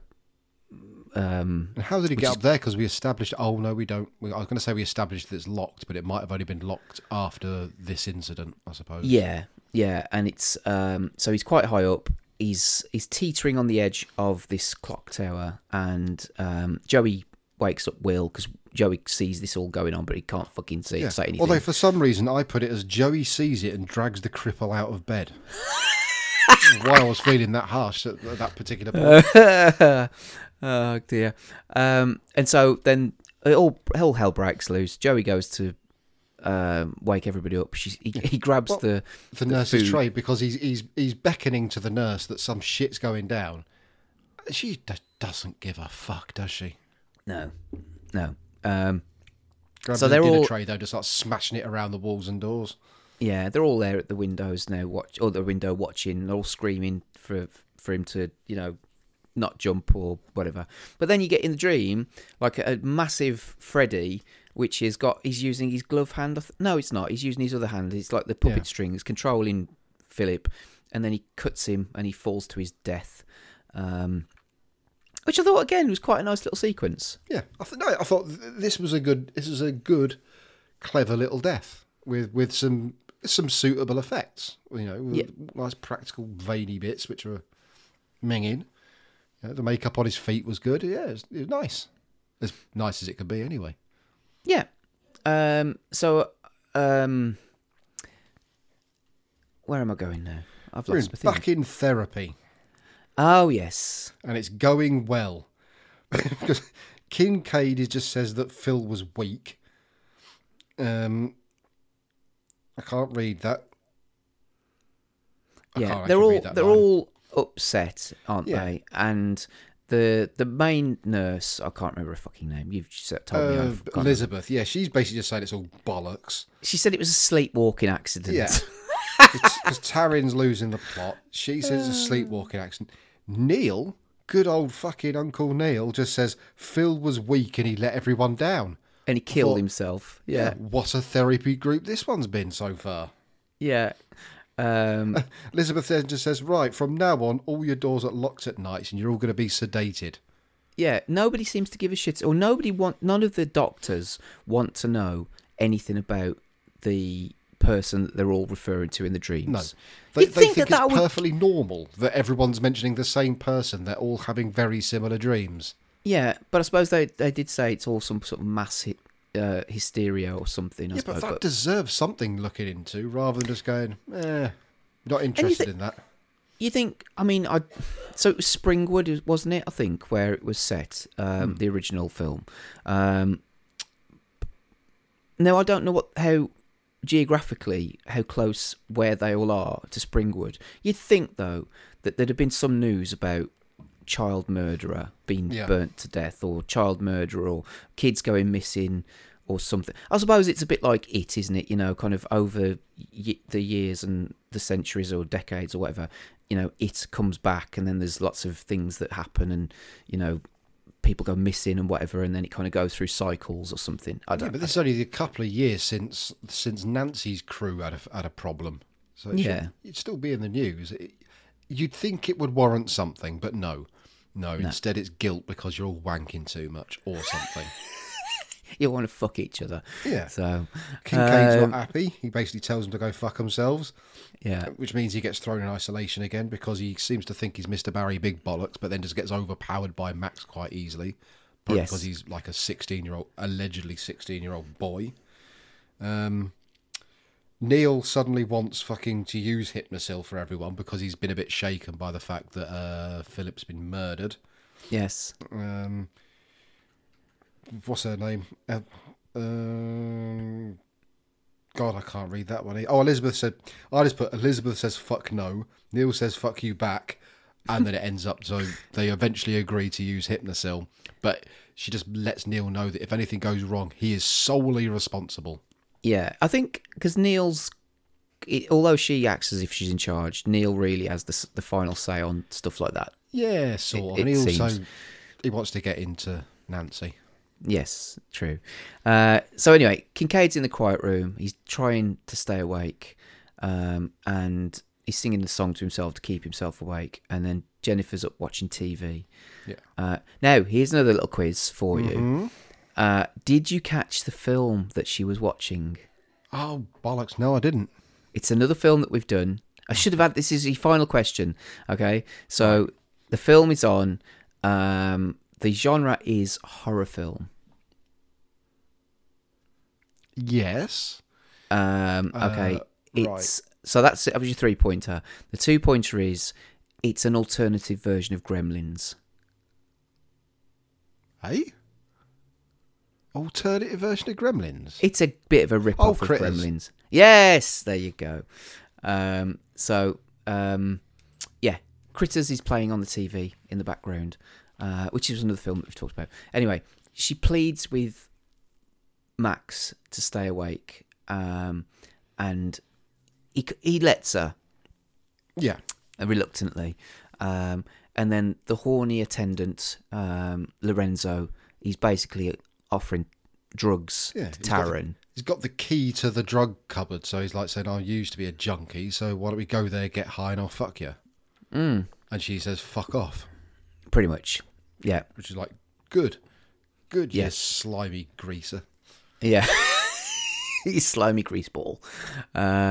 So anyway, then go back to Jennifer, and she's watching the TV. She's watching it. She's changing the channels. She's watching a talk show now, and she finds a cigarette, an empty. It's like what would you call it? Dog end. Like a dog end. That's it. Thank you. A dog end. Bit Why of a do they cigarette. call it a dog end?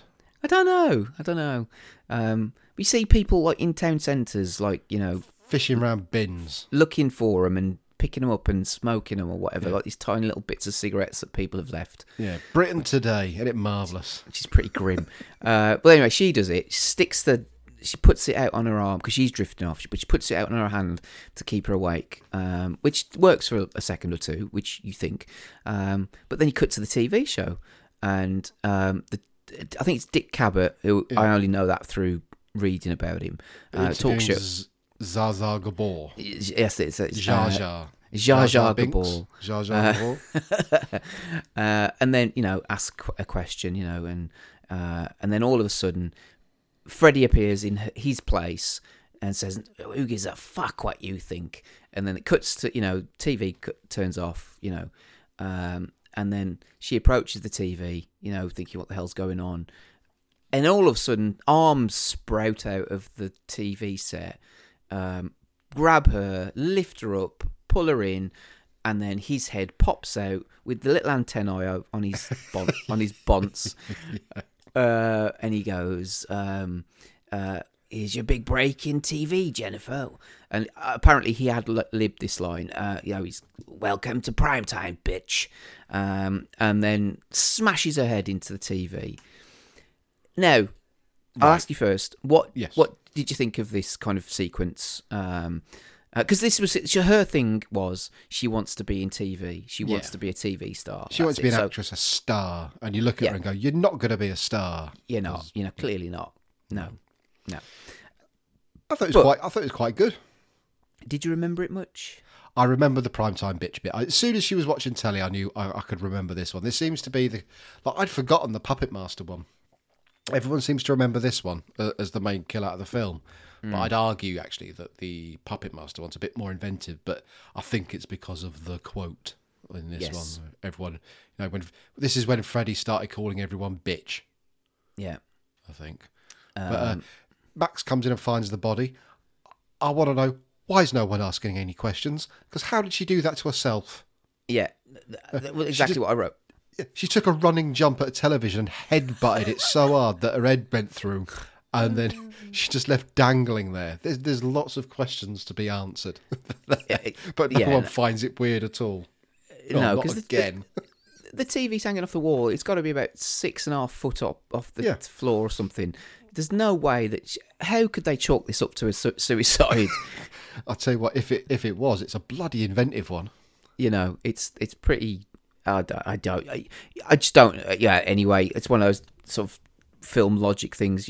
Surely they'd be asking a few questions after this. Yeah. But still. Anyway, so, I mean, going back to Philip's death. So, he sleepwalked. So that's kind of... they attribute that to him sleepwalking. She wanted to be on TV, so what? She killed herself by smashing her head into a telly. It's weird, isn't it? Phil's death was associated with his affliction, whereas hers was associated with her dreams, like what she wanted to be. Surely, if it should have stayed with her affliction, surely she should have stubbed cigarettes out into her eyeballs until they burnt all the way through into her brain. Yes, good point. Actually, yeah. Anyway. Funeral. This seemed to happen quite quickly. Yeah, they didn't give Phil a funeral because he was just a puddle, so they just washed him down the drain with a hose. Yeah. And Neil's there, and then the nun appears and starts chatting to him, and you find out that it's Sister Mary Helena. And she says that the unquiet spirit must be laid to rest. And she does this whole Batman thing where she's there 1 minute and then she's not. I didn't think of her as Batman, but you're right. But yeah, and she's like, she's chatting to Commissioner Gordon, and then 1 minute he's there and 1 minute he's not. So then Nancy and Neil are having another fucking meal, but this time it's at her house. Yeah, exactly. That's what I mean. The first one was public, so she must be up for it because she's invited him back to her for a coffee. Yeah. And it's not like they're not sat at a breakfast bar in a bright kitchen. Oh no, they've got the big, massive roaring fire in the background. Oh yes, she set the scene. Yes, and so he feels guilty about the kids. He asks about this ornament that she's got, which is a spirit for... is it a Malaysian dream doll or something? Yeah, stopping bad dreams, that kind of thing. And she says that she'll tell him the truth. But he's got to be open-minded. And anyway, so the next group therapy session, but without... Yeah, we're loving these therapy sessions. Oh, God. I mean, fuck me. If I was one of the kids, I'd be like, I can't handle this anymore. I'm going to top myself. I ain't having another group therapy session. Anyway, so there's but this time, though, the head nurse isn't there. And so it's just Nancy and Neil leading it, shall we say. And then Nancy tells them all about Freddy, who he's trying, and so he's trying to kill them in the dreams, and that. So we know the timescale between the first film and the third one because it was 6 years ago that he killed Nancy's friends, and that they're the last of the Elm Street kids, which is why he wants to kill them. Yeah. So what does Freddy do when he kills them all? Does he just go? Does he retire at that point, or? I think he just sits down and goes, "Struth, my work here is done. Time to put a shrimp on the barbie." Yeah. I don't know. It's a bit of an odd one. That I suppose there's always kids to kill, but what's his motivation at this point? If he probably sits in front of the mirror, what's my motivation in this scene? What is my motivation for carrying on with this endeavour? But no, anyway, Kristen is the key to bringing them all into the dream. And they all discover that they've got... It's like, everyone's got a special talent, haven't they? They've all got special powers. Yeah. So they do the group hypnosis to get them to go... or they try to. Anything, which is a pendulum with a light bulb behind it. Yeah, they think it didn't work, but actually it did. But Joey, the wandering fuck... he's like, oh, fuck this for a game of fucking soldiers. I ain't listening to this bollocks anymore. I've got a nurse I want to fucking watch and crack one off over. Yeah, the nurse sort of gives him the eye from outside, and he follows her out like a horny whippet. Yeah, it's all his fault. Cause, and to be fair, like I said, the head nurse is probably right because he's there. He's probably constantly wanking, over this nurse who's he thinks he can do it quietly as well. he's interested. So anyway, but this time round, she beckons him on. Yes. She leads him into a room. She says that she likes him. Anyway, Neil's there. He's playing. What do you call those things with the balls that you clack together? Are they cat's cradles? Are they? Oh, anyway, it's one of those. Yeah, ball Tinkety things. tink thing, like 4 balls on things, and you pull one off. Why do I keep saying pull one off now? You're obsessed. You know. need fucking therapy. Yeah, you pull it back and you let it go, and the one on the other end dinks, doesn't it? Does that? But they all start floating. Yeah. So They then, realise it's a dream. actually, And, yeah. Yeah. And Will, Describe their powers then. Will, who at this point, I don't know why, he reminded me of a really young Stephen King. Oh, right. Okay. Don't know yeah. why. Yeah. So glasses, But, possibly, but yeah. His power is that he can walk. Oh, and he's also a wizard master. Oh, yeah. You know, fine.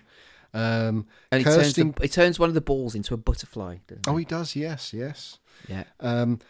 Kirsten can do some minor gymnastics, which I She- consider that a lack of ambition, if I'm honest. I mean, yeah.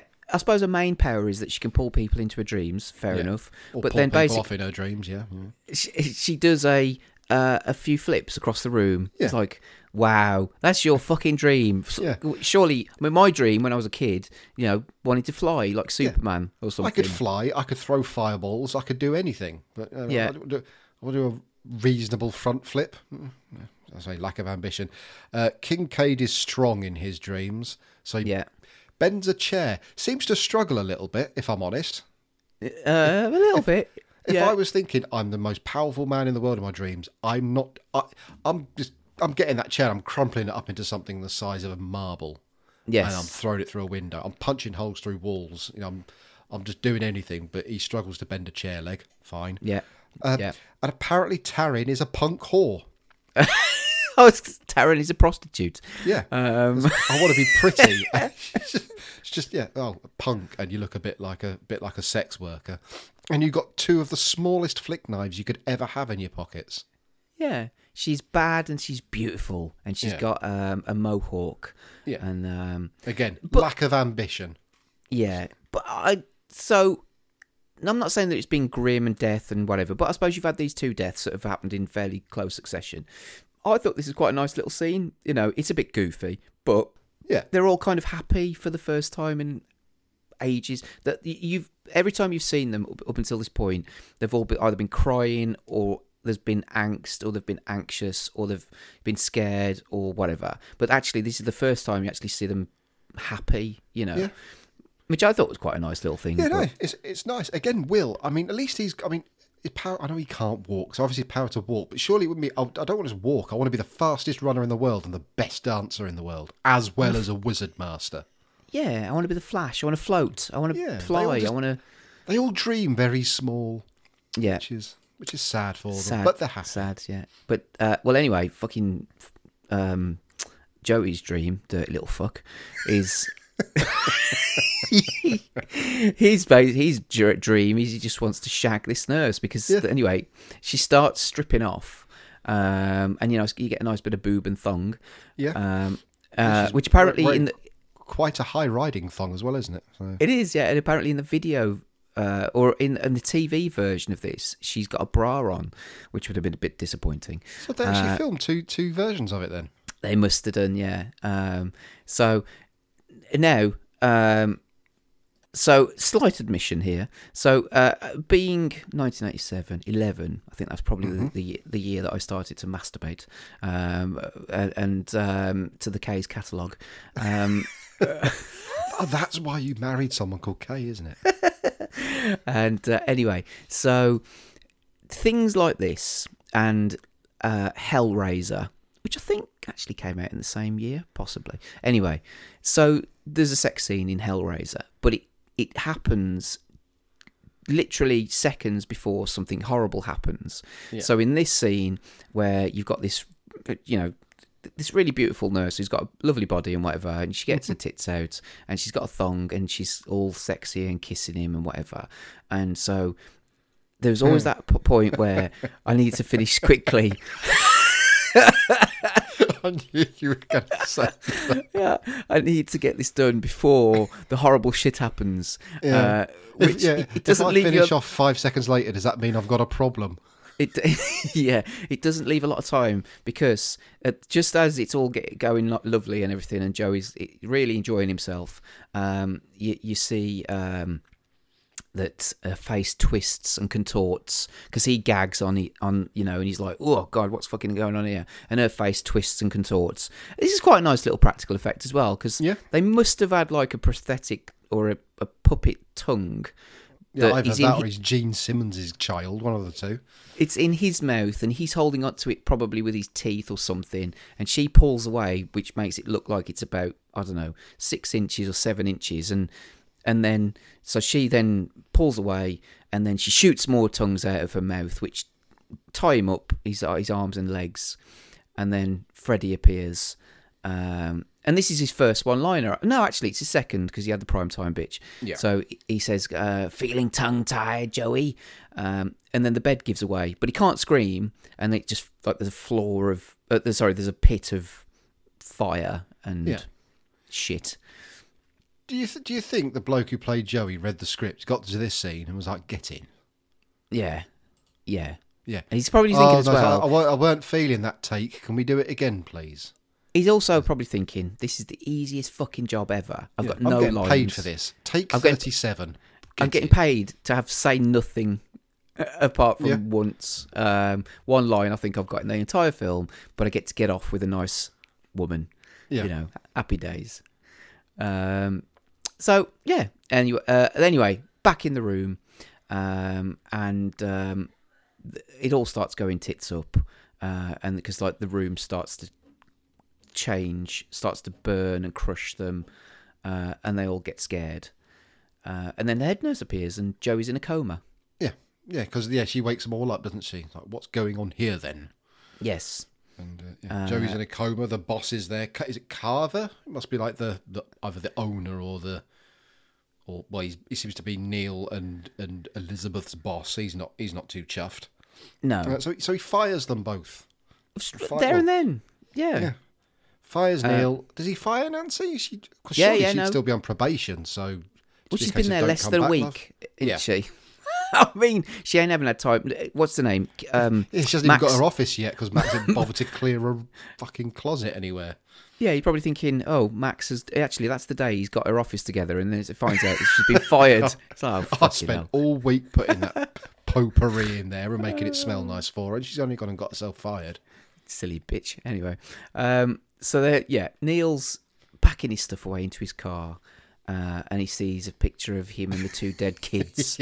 What a coincidence that's the one that falls out. Him lounging under a tree with a can of Diet Coke. Was Diet Coke a sponsor of this film? I don't know. Possibly.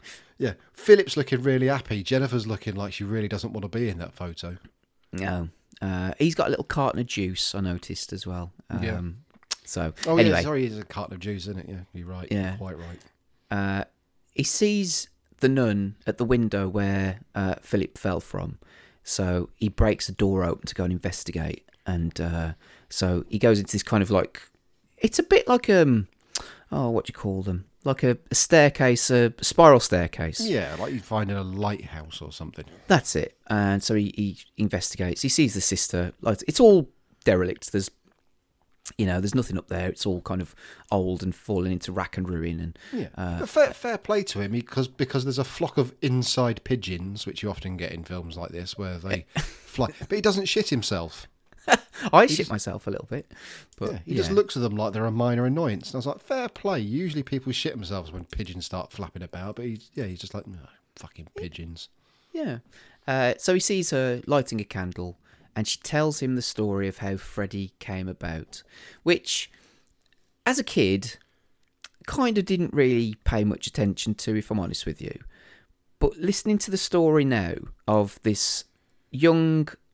There's some gross negligence going on, isn't there, really? This young woman who got locked in the asylum with Over Christmas, no less. over the holiday period with 100 mentally ill men maniacs. I mean, why there'd be 100 fucking men in this? And but anyway, how big is this place? In this room at the top of a tower. Yes. Yeah. And the they worst all of the worst. Apparently, they all raped her over 100 times, constantly. Yeah. And they hid her. So even when she would have been looked for, they hid her, and she was barely alive. So she would have been beaten and raped. Yeah, she was a proper cum dumpster by the time they'd finished. And that's how Freddy came about. And I think that's the first time you hear how Freddy, his backstory. Well, she Freddy calls was him born. the bastard son of 100 maniacs. Yes. It's like, that's not how biology works. Yeah. And that was Amanda Kruger. And so I was watching this the other day, and you know the origin of Freddy, and like I said, I've watched this film loads of times, and then you know, but it's never really not hit me because I wasn't shocked or shattered by it or anything like that. But I was thinking about it, thinking, God, that's fucking horrible. You know, It is horrible. I mean, because I was thinking about it. I was thinking as an adult, thinking, Jesus, that's nasty, that's grim. You know, that's a proper horrible. Yeah. Yeah, But if that happened, that place is getting closed down, and everyone involved is getting sued quite a lot, and is probably in prison. Yeah, it's not good. But also, you think, I mean, I don't think they did anything about that in the remake. But in the films of nowadays, if they were to do, let's say, a Freddy prequel in some way or something like that, they would potentially go down that route of showing or portraying this horrible image, you know. But anyway, it's grim. So she says the remains of Freddy must be found and buried in hallowed ground. And then she walks off, and she does a fucking Batman again. She Batman's near again. So then Nancy's in the hospital, sitting next to Joey, and she says, "Oh, let go of him, you bastard." And then the knife marks start to appear on his chest and his stomach, saying, "Come and get him, bitch," which I thought was lovely. That was good. Lovely. But again, so the next nurse who goes in there is going to see that and go, "What the fuck has happened here?" Yeah, you've been cutting him, you know. So, what did you think at this point? Was all this coming back to you? Did you remember much about it, or Bits and bobs. Bits and bobs. I mean, I knew the backstory. I think I saw that in comic form. I'm sure they relayed that in the comic version of Freddy's Dead. They go over his origins again. There's nothing like that as a graphic novel. That was pleasant. Yeah. They didn't show much, but I didn't need pictorial form to realise that is as grim as fuck. But yeah, odds and sods I remember of this, but I'm still waiting for the bit where it's about the Dream Warriors, where yeah, etc. Yes, absolutely. So anyway, then Nancy's trying to convince Neil that they need to go into the dream. They're trying to find out what's happened to Freddy's body, but only one man knows. Yes.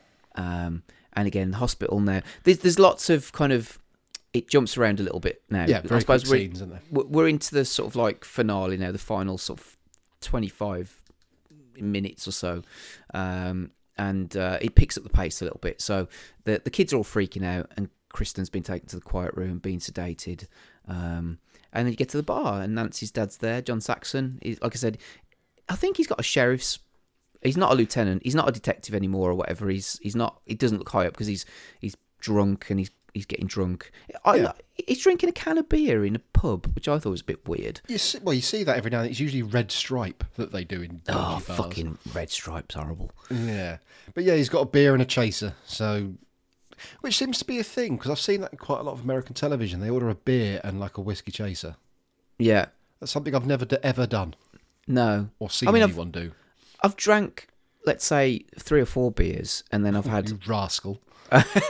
And then I've had a Jack Daniels or something, but not sort of like had a beer and then washed it down with a chaser. I don't know. Yeah. I'm not a hardcore drinker, obviously. So then it's clear that they haven't seen each other for a long time, and he doesn't believe that Fred Krueger's back, and he refuses to tell them. Understandable, to be fair, since he burnt the body, and someone says he's back again. You'd be like, what? Yeah. Paddy's a drunk. He's obviously not come to terms with what happened to No. his wife, and everything that happened. What was it, 5 or 6 years ago? So then Neil gets paged from the hospital. And before I realised who was on the other end of the phone, I'm thinking, yeah, you were fired. Who's fucking calling you? That's exactly what I thought. I thought, why are they trying to get him back in again? But it turns out that it's Taryn, and she's saying what's going on, and she's panicking. And then Nancy goes to leave, but then Neil he grows a set of balls, doesn't he? Yeah, he goes and takes the local sheriff and picks him up by his collar and slams him against a wall and says, "We're going on a scavenger hunt." Yes. And so then Kristen's trying to stay awake. Nancy's in the car on her way.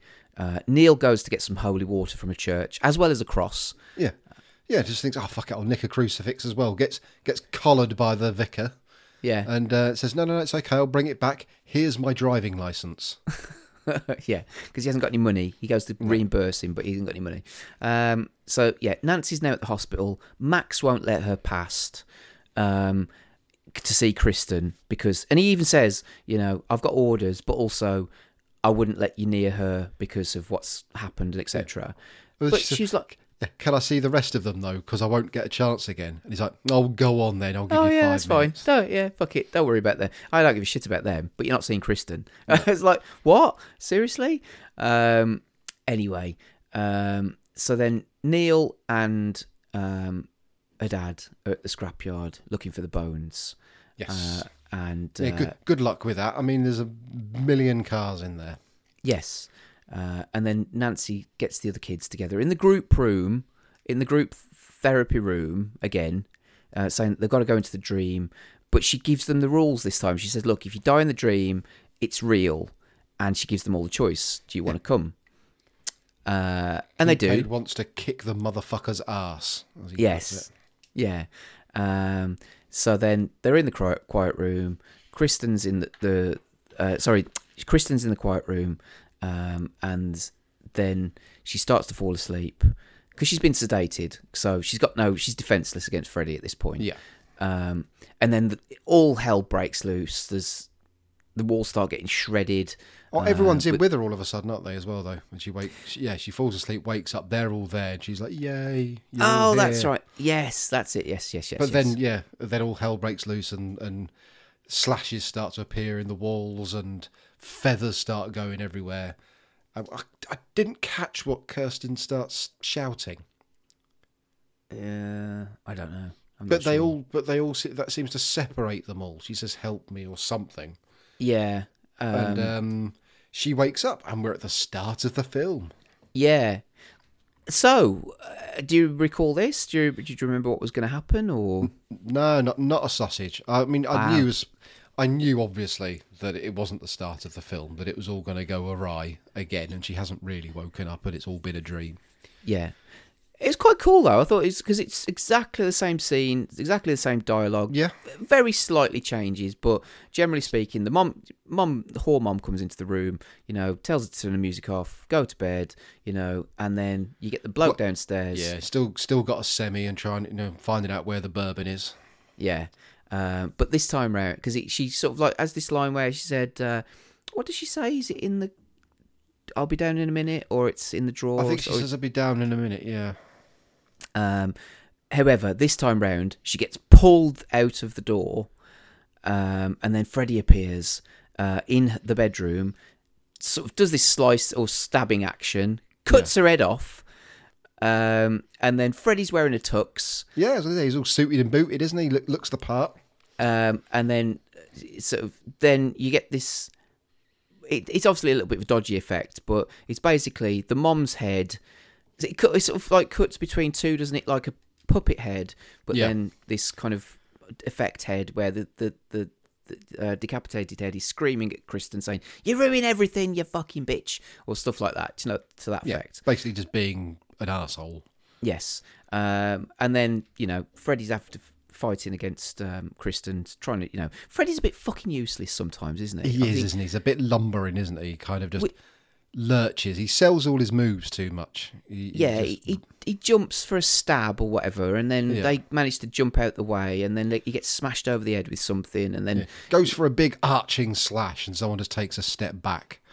Yeah. And he misses. But no, Kirsten does a wall jump, and yes, she's pretty good, and jumps through a window. Yeah. Goes down the stairs, because then she turns out she's not at home. She's back in Freddy's house again, obviously. Yeah. And then you go to Taryn, who's the punk prostitute. Yeah, I put Taryn, who's punk slut. She's in an alleyway, and so then she as she turns around, the wall sort of like builds behind her or closes behind her, and she's in an alley. She's at a dead end now. Yeah. But it says Freddy plus Taryn on the the graffiti in a or big whatever. heart, isn't it, on the wall? Yeah. And then she gets her knives out, and this drunk startles her, but it's not Freddy. But then he appears behind her, and they have a little fight. She stabs him in the armpit. Yeah, because he slashes her top of her thigh. But yeah, stabs her the armpit. I'd never considered that. I thought that fucking hurt. Yeah, it would, wouldn't it? Because it's quite soft, isn't it? Yeah. And because your armpit's in a bit, it would actually you'd end up penetrating quite deep into your body if you had a decent sized knife. But like we said, Taryn's got a lack of ambition and has got a 1-inch blade at most. I was going to say it's probably 2 or 3 inches at the most. I'm being generous. But his voice changes as well. Yeah. So then he gets, again, this is preying on her weakness, isn't it? Because of so instead of having knives on one hand, it's actually all of his hands now. All of his fingers and his thumbs, they're all hypodermic needles. Yeah, and they're all filled with like nuke out of RoboCop 2 or something, this luminous blue liquid. Yeah. And then all our little arm minges just start flapping for the needles. It's disgusting. It's nasty. Yeah, all these little mouths go, mwah, mwah, mwah, feed me. And so, anyway, it's like these sucking wounds. They're nasty. Yeah, gagging for some penetration. It's horrendous. And so he stabs her in these old what do you call it? Track marks? Yes. Where she used to shoot up or whatever. Yeah. And did she say something like, "Oh, let's get high" or something? Oh, this is what a rush, doesn't it? That's it. Or kind of like this is the Freddy that I remember from the film. So it's like the first hour you don't really get to see much of Freddy, and then the last 30 minutes it's all Freddy. This is what Freddy's going to be for the rest of the series, basically. Yes. I think. And there goes one of our mighty dream warriors. Yeah, I mean that's the thing. See, right? So I mean, obviously we've got to get to Will as next, but it's fuck me, they get wiped out pretty quickly. You think dream? I'm sure in 4 they give it a go and give him a bit of a spanking for a bit, or maybe even at the end they give him a twatting. But I was thinking I must be getting that one mixed up with this one, because I thought they all give it a pretty good go, but no, dead. No, dead. She's in a powerful form, and she's just straight away done in. And then useless Will. So Will's in this corridor, and Freddy's at the end of the corridor. He's laughing at him, and his wheelchair's changed into this torture device. And this chair starts to charge at Will and stabs him in the leg, and Freddy says something like, "Oh, have a seat," and he's taunting him, isn't he? He's going, "It's the chair for you." No, I'm the wizard master. And he gets up, and he sort of looks like he ends up wearing a cape. He looks like a cross between Bela Lugosi and Emperor Palpatine. I was going to say, he looks like a knockoff vampire because of his cape, and he's fires lightning out of his fingers at Freddy. Yeah, well, he blows up the chair. Yeah. Which, it does that, yeah. He kind of... the look on Freddy's face, he's like, "Oh, shit." Yeah, it's like, what the fuck is this? I'm in trouble here. And then he starts zapping Freddy with his... And makes a fatal error. He's got him at a distance. He's zapping fuck out of him. So you're thinking, "Oh, I'm doing all right here." So what does he do? Move closer. Yeah. He would have Gets, been better gets off within just- range of somebody Yeah. who's got a close range weapon. Yeah, he should have just upped his power rather than moving closer. Yeah. So this is our second Dream Warrior. So he gets close to him, and then Freddy just picks him up by his neck and then just stabs him. Yeah. Well, I quite like say he the way picks he him up says by it. his neck. He picks him up by some wires that are hanging off his costume. Yeah, I do quite like what Freddy says though. He says something like, "Sorry, I don't believe in fairy tales," before stabbing him, which is cool. So now Kristen and Nancy are teaming up, and then Kincaid bursts through the wall, which you think he's Freddy. Yeah, is he dressed as Mr. T in the A-Team at this point? Yeah, he is, because he's got like a vest top on. Like a red vest top and some like suspenders and jeans. I'm sure it's the same clothes that Mr. T wears in the title sequence of the A-Team when he turns around in that car and looks moodily at the camera. Yeah. I just thought, that's a bit harsh. You've dressed the one black character as a famous black character. Yeah, you need him. You just need a mohawk and some jewellery, and you're there, aren't you? Although he does shout Kruger pussy. Yeah, no. So he's taunting Kruger, and he calls him a burnt faced pussy. But then he soon shuts up because there's like a door that appears behind them, and they enter it, and now back to the scrapyard. And they find the resting spot of the bones, which is in the black of a red caddy. Now, I always thought that this was I don't know if this was a reference to Christine. Christine, yeah, I wondered the same thing. Because it's a red car, isn't it? Yeah. So I don't know. Anyway, the dad goes to leave, but Neil's got the keys in his pocket, and he says, like, you're not going anywhere. We're going to bury Freddy. But we're back in the dream world, which is like it's the boiler room. It's kind of a twisted version of the boiler room, isn't it? So it's sort of boiler room apparatus, but with a slightly twisted geography to it. Yeah. But they spot Joey above this pit, and then Freddy appears, and Nancy says, "Oh, let him go," and he does this thing where he goes, "Yo, your wish is my command," kind of thing, and the tongue starts to loosen. Yeah. And that Nancy grabs him in time.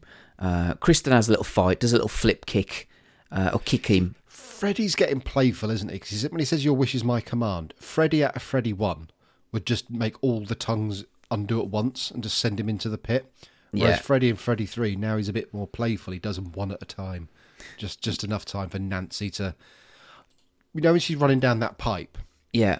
she sort of... it shows up a close-up of her feet. She starts slipping, and her legs go outwards at one point. And I thought, is she going to... her legs going to splay, and she's going to end up minge sliding her way down the pipe. And then you'll just hear the same sound as Freddy scraping his claws on the metal as she goes down.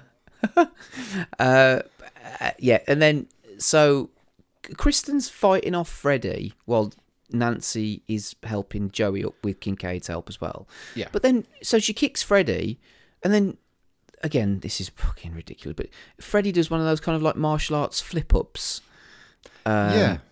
Which is a bit odd. And then he knocks down Kristen. Kincaid hits him, but he grabs Kincaid by the throat. Yeah, and then twats him with a pipe, doesn't he? And then those That's it. pesky wires come back and lift Kincaid off the ground. Yeah, but then Nancy slams a spike through his stomach, and he looks hurt. Yeah. At first, but then he kind of laughs, pulls it out of his stomach and licks the blood, which I thought was quite fun. The blood doesn't really show up because it's all in red light. Yes. And Nancy's like, "Oh, he's never been this strong before. What's going on?"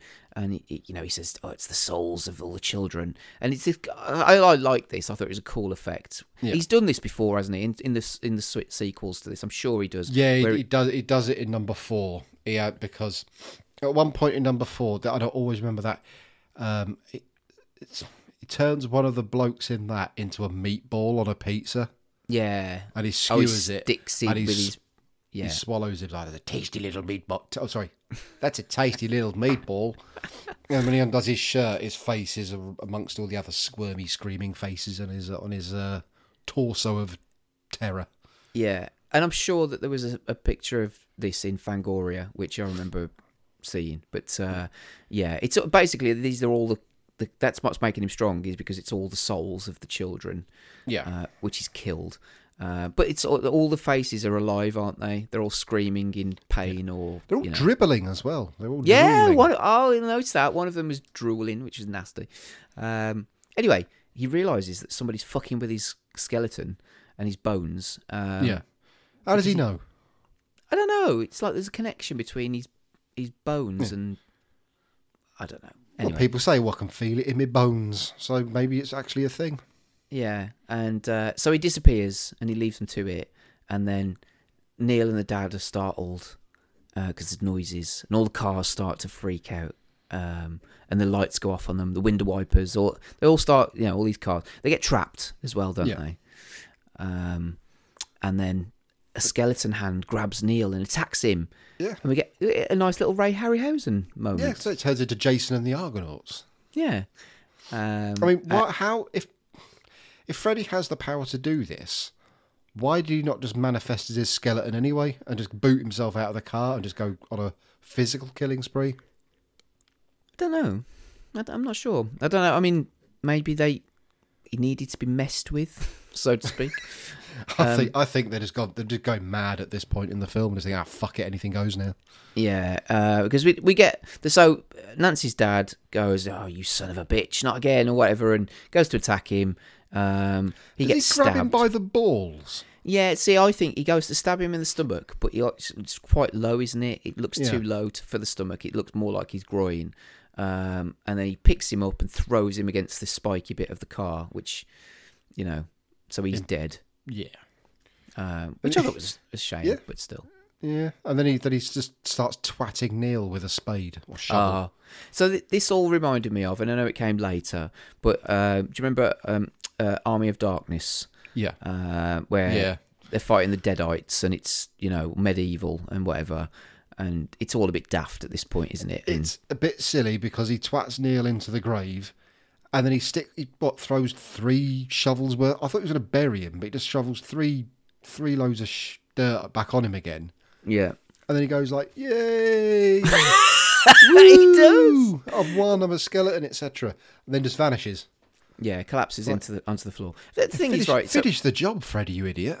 Yeah, so he does. He lets out this kind of like he goes like he lifts his like somebody scored a goal at a football match and they go yay, and he goes yeah, and then he collapses. Anyway, so now we're back in the dream. Now this kind of weird corridor of mirrors, and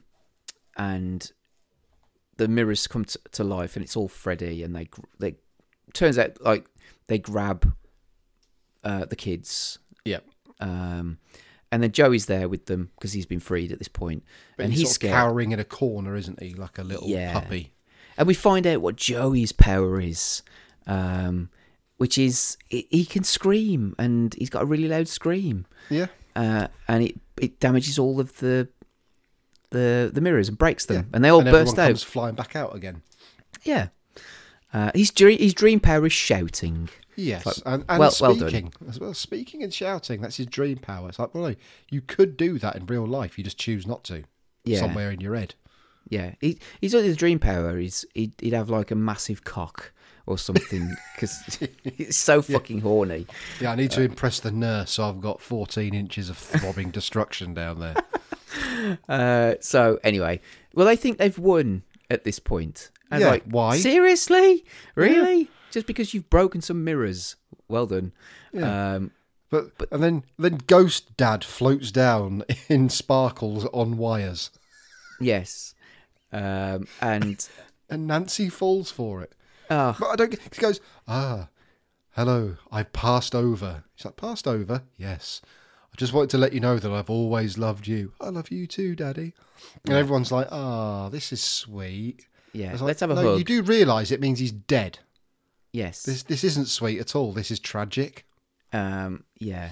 And so they're all happy. They're hugging, but then all of a sudden she's stabbed in the stomach. Yep. By Freddy. Neil wakes up a little bit. He's a bit groggy. And then Kristen gets attacked by Freddy. Nancy grabs him, stabs him with his own claw. And then they're having a bit of a tussle. Neil manages to slowly push the bones into the pit, the Yeah. hole, and then puts the holy water in, sprays the holy water onto which then affects Freddy in the dream world, because he's then all light shoots out of his body where the holy water was hit him. And then he puts the cross on the forehead, which, it's a bit proper supernatural kind of vampire-y style territory here, I think. Yeah. And in the dream world, Freddy spins around on the spot until he disappears. Yeah. And then Nancy dies in Kristen's arms, and Kristen's crying. And it's pretty sad, I thought. Because Kristen and Nancy have got this connection that's clear throughout the whole film. And Kristen's then just saying, I'll dream you into a beautiful dream. Yes. It'll all be okay. Yeah. No, dead funeral. Yeah. Because that's it. At the funeral, Neil's there with the surviving kids. The nun's in the background, and Neil follows her to her grave. And she does the amazing trick of, it's the grave of Amanda Kruger, who was also Sister Mary Helena. Who'd have thunk it? I know. I didn't see that one come in. Didn't you? Did you? Yeah, I did. Yeah. Yeah. I was just checking. So then we go to Neil's room in his house. He's asleep. He's got the paper mache house in his bedroom with the Dream Guardian from Nancy's. They all love this paper mache house, don't they? Everyone wants it. Yeah. Why would you want it? Why would you want it? I don't know. Shit. Yeah, I'll have that model of a house where I know the person I liked was murdered. Yeah. And I've been traumatised by all these fucking horrific things. Yeah. And I suppose just as a way to show that, the series is going to continue, potentially, the light comes on in the house. Yeah. This all would have been like a post credit sequence now. Yeah. But no. But Yeah. Light comes on. Dun, dun, dun. Tender film. Yeah, and that's it. And I looked at, like I said, the running time. So we're at 1 hour and 28 minutes at this point. So that's a lean film as well, isn't it? It is, yeah. So your pick. Mm-hmm. What did you think of it? I quite enjoyed it, I'd say. I think in my head, I'm getting this 1 and 4 mixed up. I thought this is the one where Freddy... Well, he does kind of. You start to see the change in him at the end, with the one-liners and stuff, and he becomes more involved. But I thought this was the one where this is where he started to be less of a horror thing and more of a, like you said, like an anti-hero.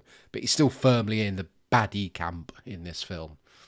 But I was surprised at how little he's in it. Like you said, he's used incredibly sparingly. Whether that was to keep tension up, or whether it was Robert Englund only agreed to be, have the makeup on for maybe like 2 days or something, or 3 days, possibly. So the name, the Dream Warriors, is slightly misleading because they are not warriors in any way, shape, or form. They're more or less pretty useless. Yeah. But there's some good kills in here. You've obviously got the TV one, which is iconic in the series. It's probably the most famous one outside of Johnny Depp's fountain of blood out of the bed. Oh, yeah. Oh, and the hilarious mum pull into the window, but that's for a different reason. But it's probably, out of all the sequels, that's the one that people remember. But the puppetry one was well done. I thought some of the effects at the start of the film when the worm's going around all the walls and that, the way the room sort of starts to, all the plaster and that comes off the wall and everything, I thought that was all well done, even though the rug was a bit cheap. But I thought the rest was all nicely done because it was, like I said, practical effects. You don't have to go massive with them. They're just nice because they exist, and you can see that they exist. It's a good thing. It was all right. It was all right.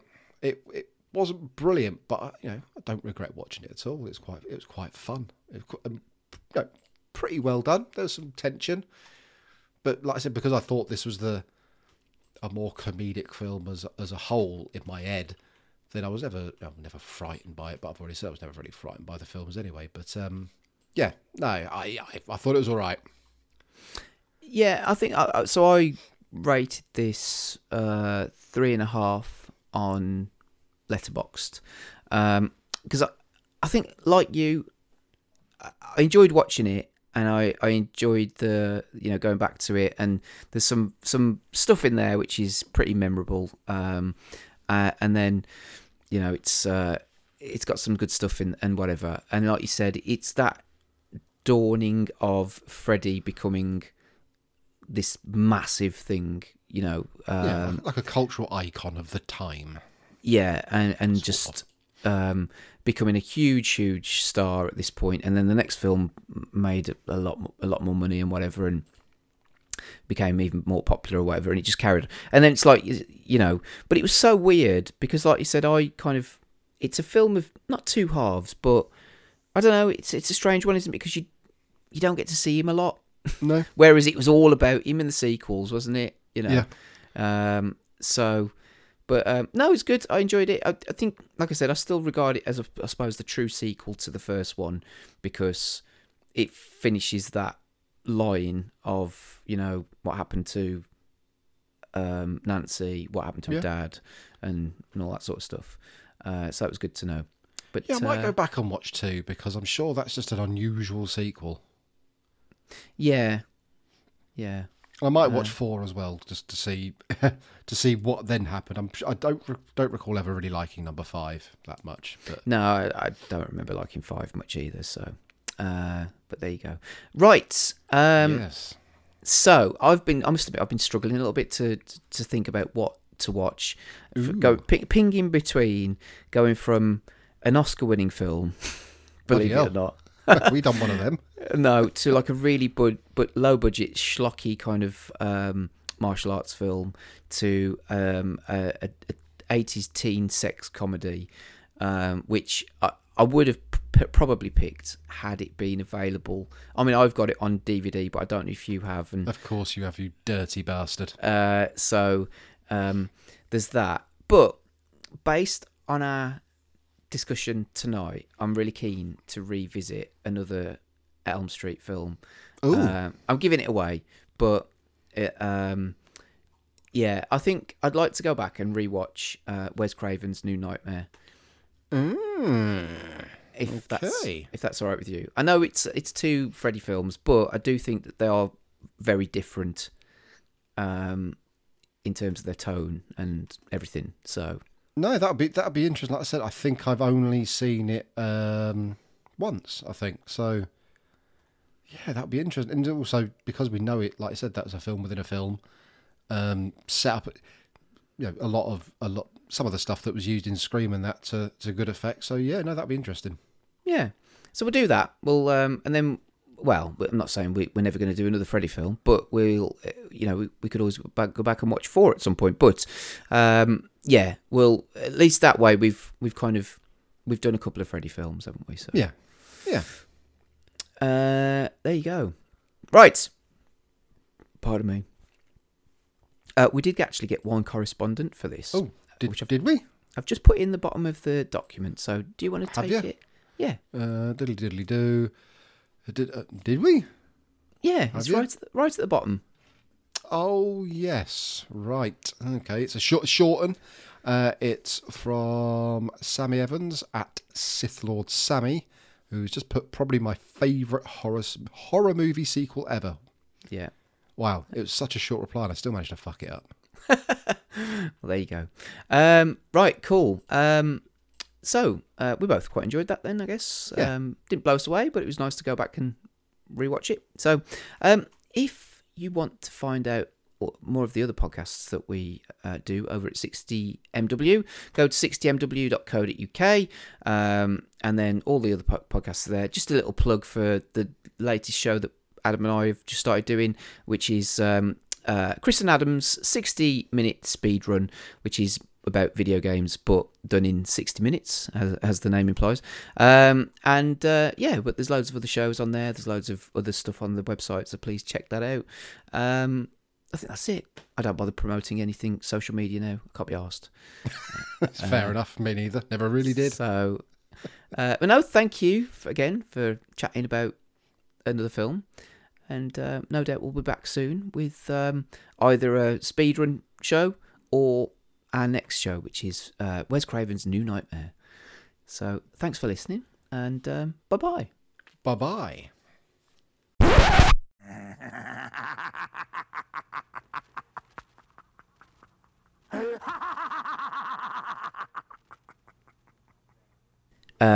Yeah, so we didn't mention the bloody music video by No. Dokken, which I'd never seen the video before, but I looked at it on YouTube the other day, and I sent you the link because it's I know the song. I'm not a fan of Dokken. I've only ever heard one song, which I think is Dream Warriors. Same here.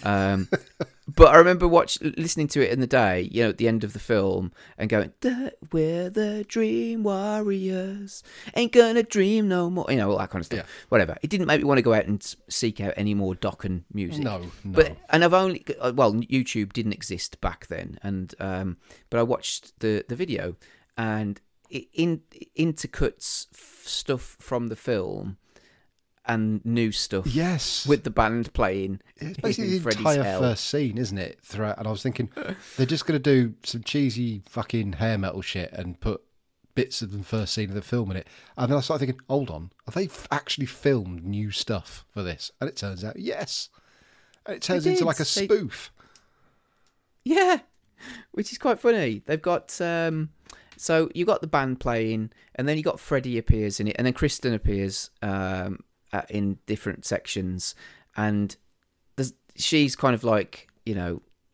So the Freddy tries to grab the band, and whatever, and then the band, are they kind of evil because they're stalking Kristen a little bit? Yeah. But then it turns out that Freddy's had a nightmare, and what does he say? That was his final line of the Oh, film. God. Or of the music video, he says something like, "Oh, what a nightmare!" Something or like that, yeah. Yeah, because you see a couple of shots of Kristen smiling, and I was like, I'm sure that wasn't in the film. And then I sort of twigged that they've actually done some stuff separate for this. And they've got Robert Englund to do a thing at the end. I was like, fair play. Because he's holding a doll or something as well, isn't he? Something It's like like he's holding a doll which he's sleeping with, which is quite funny. So anyway, yeah, go on YouTube and check that out. So there you go.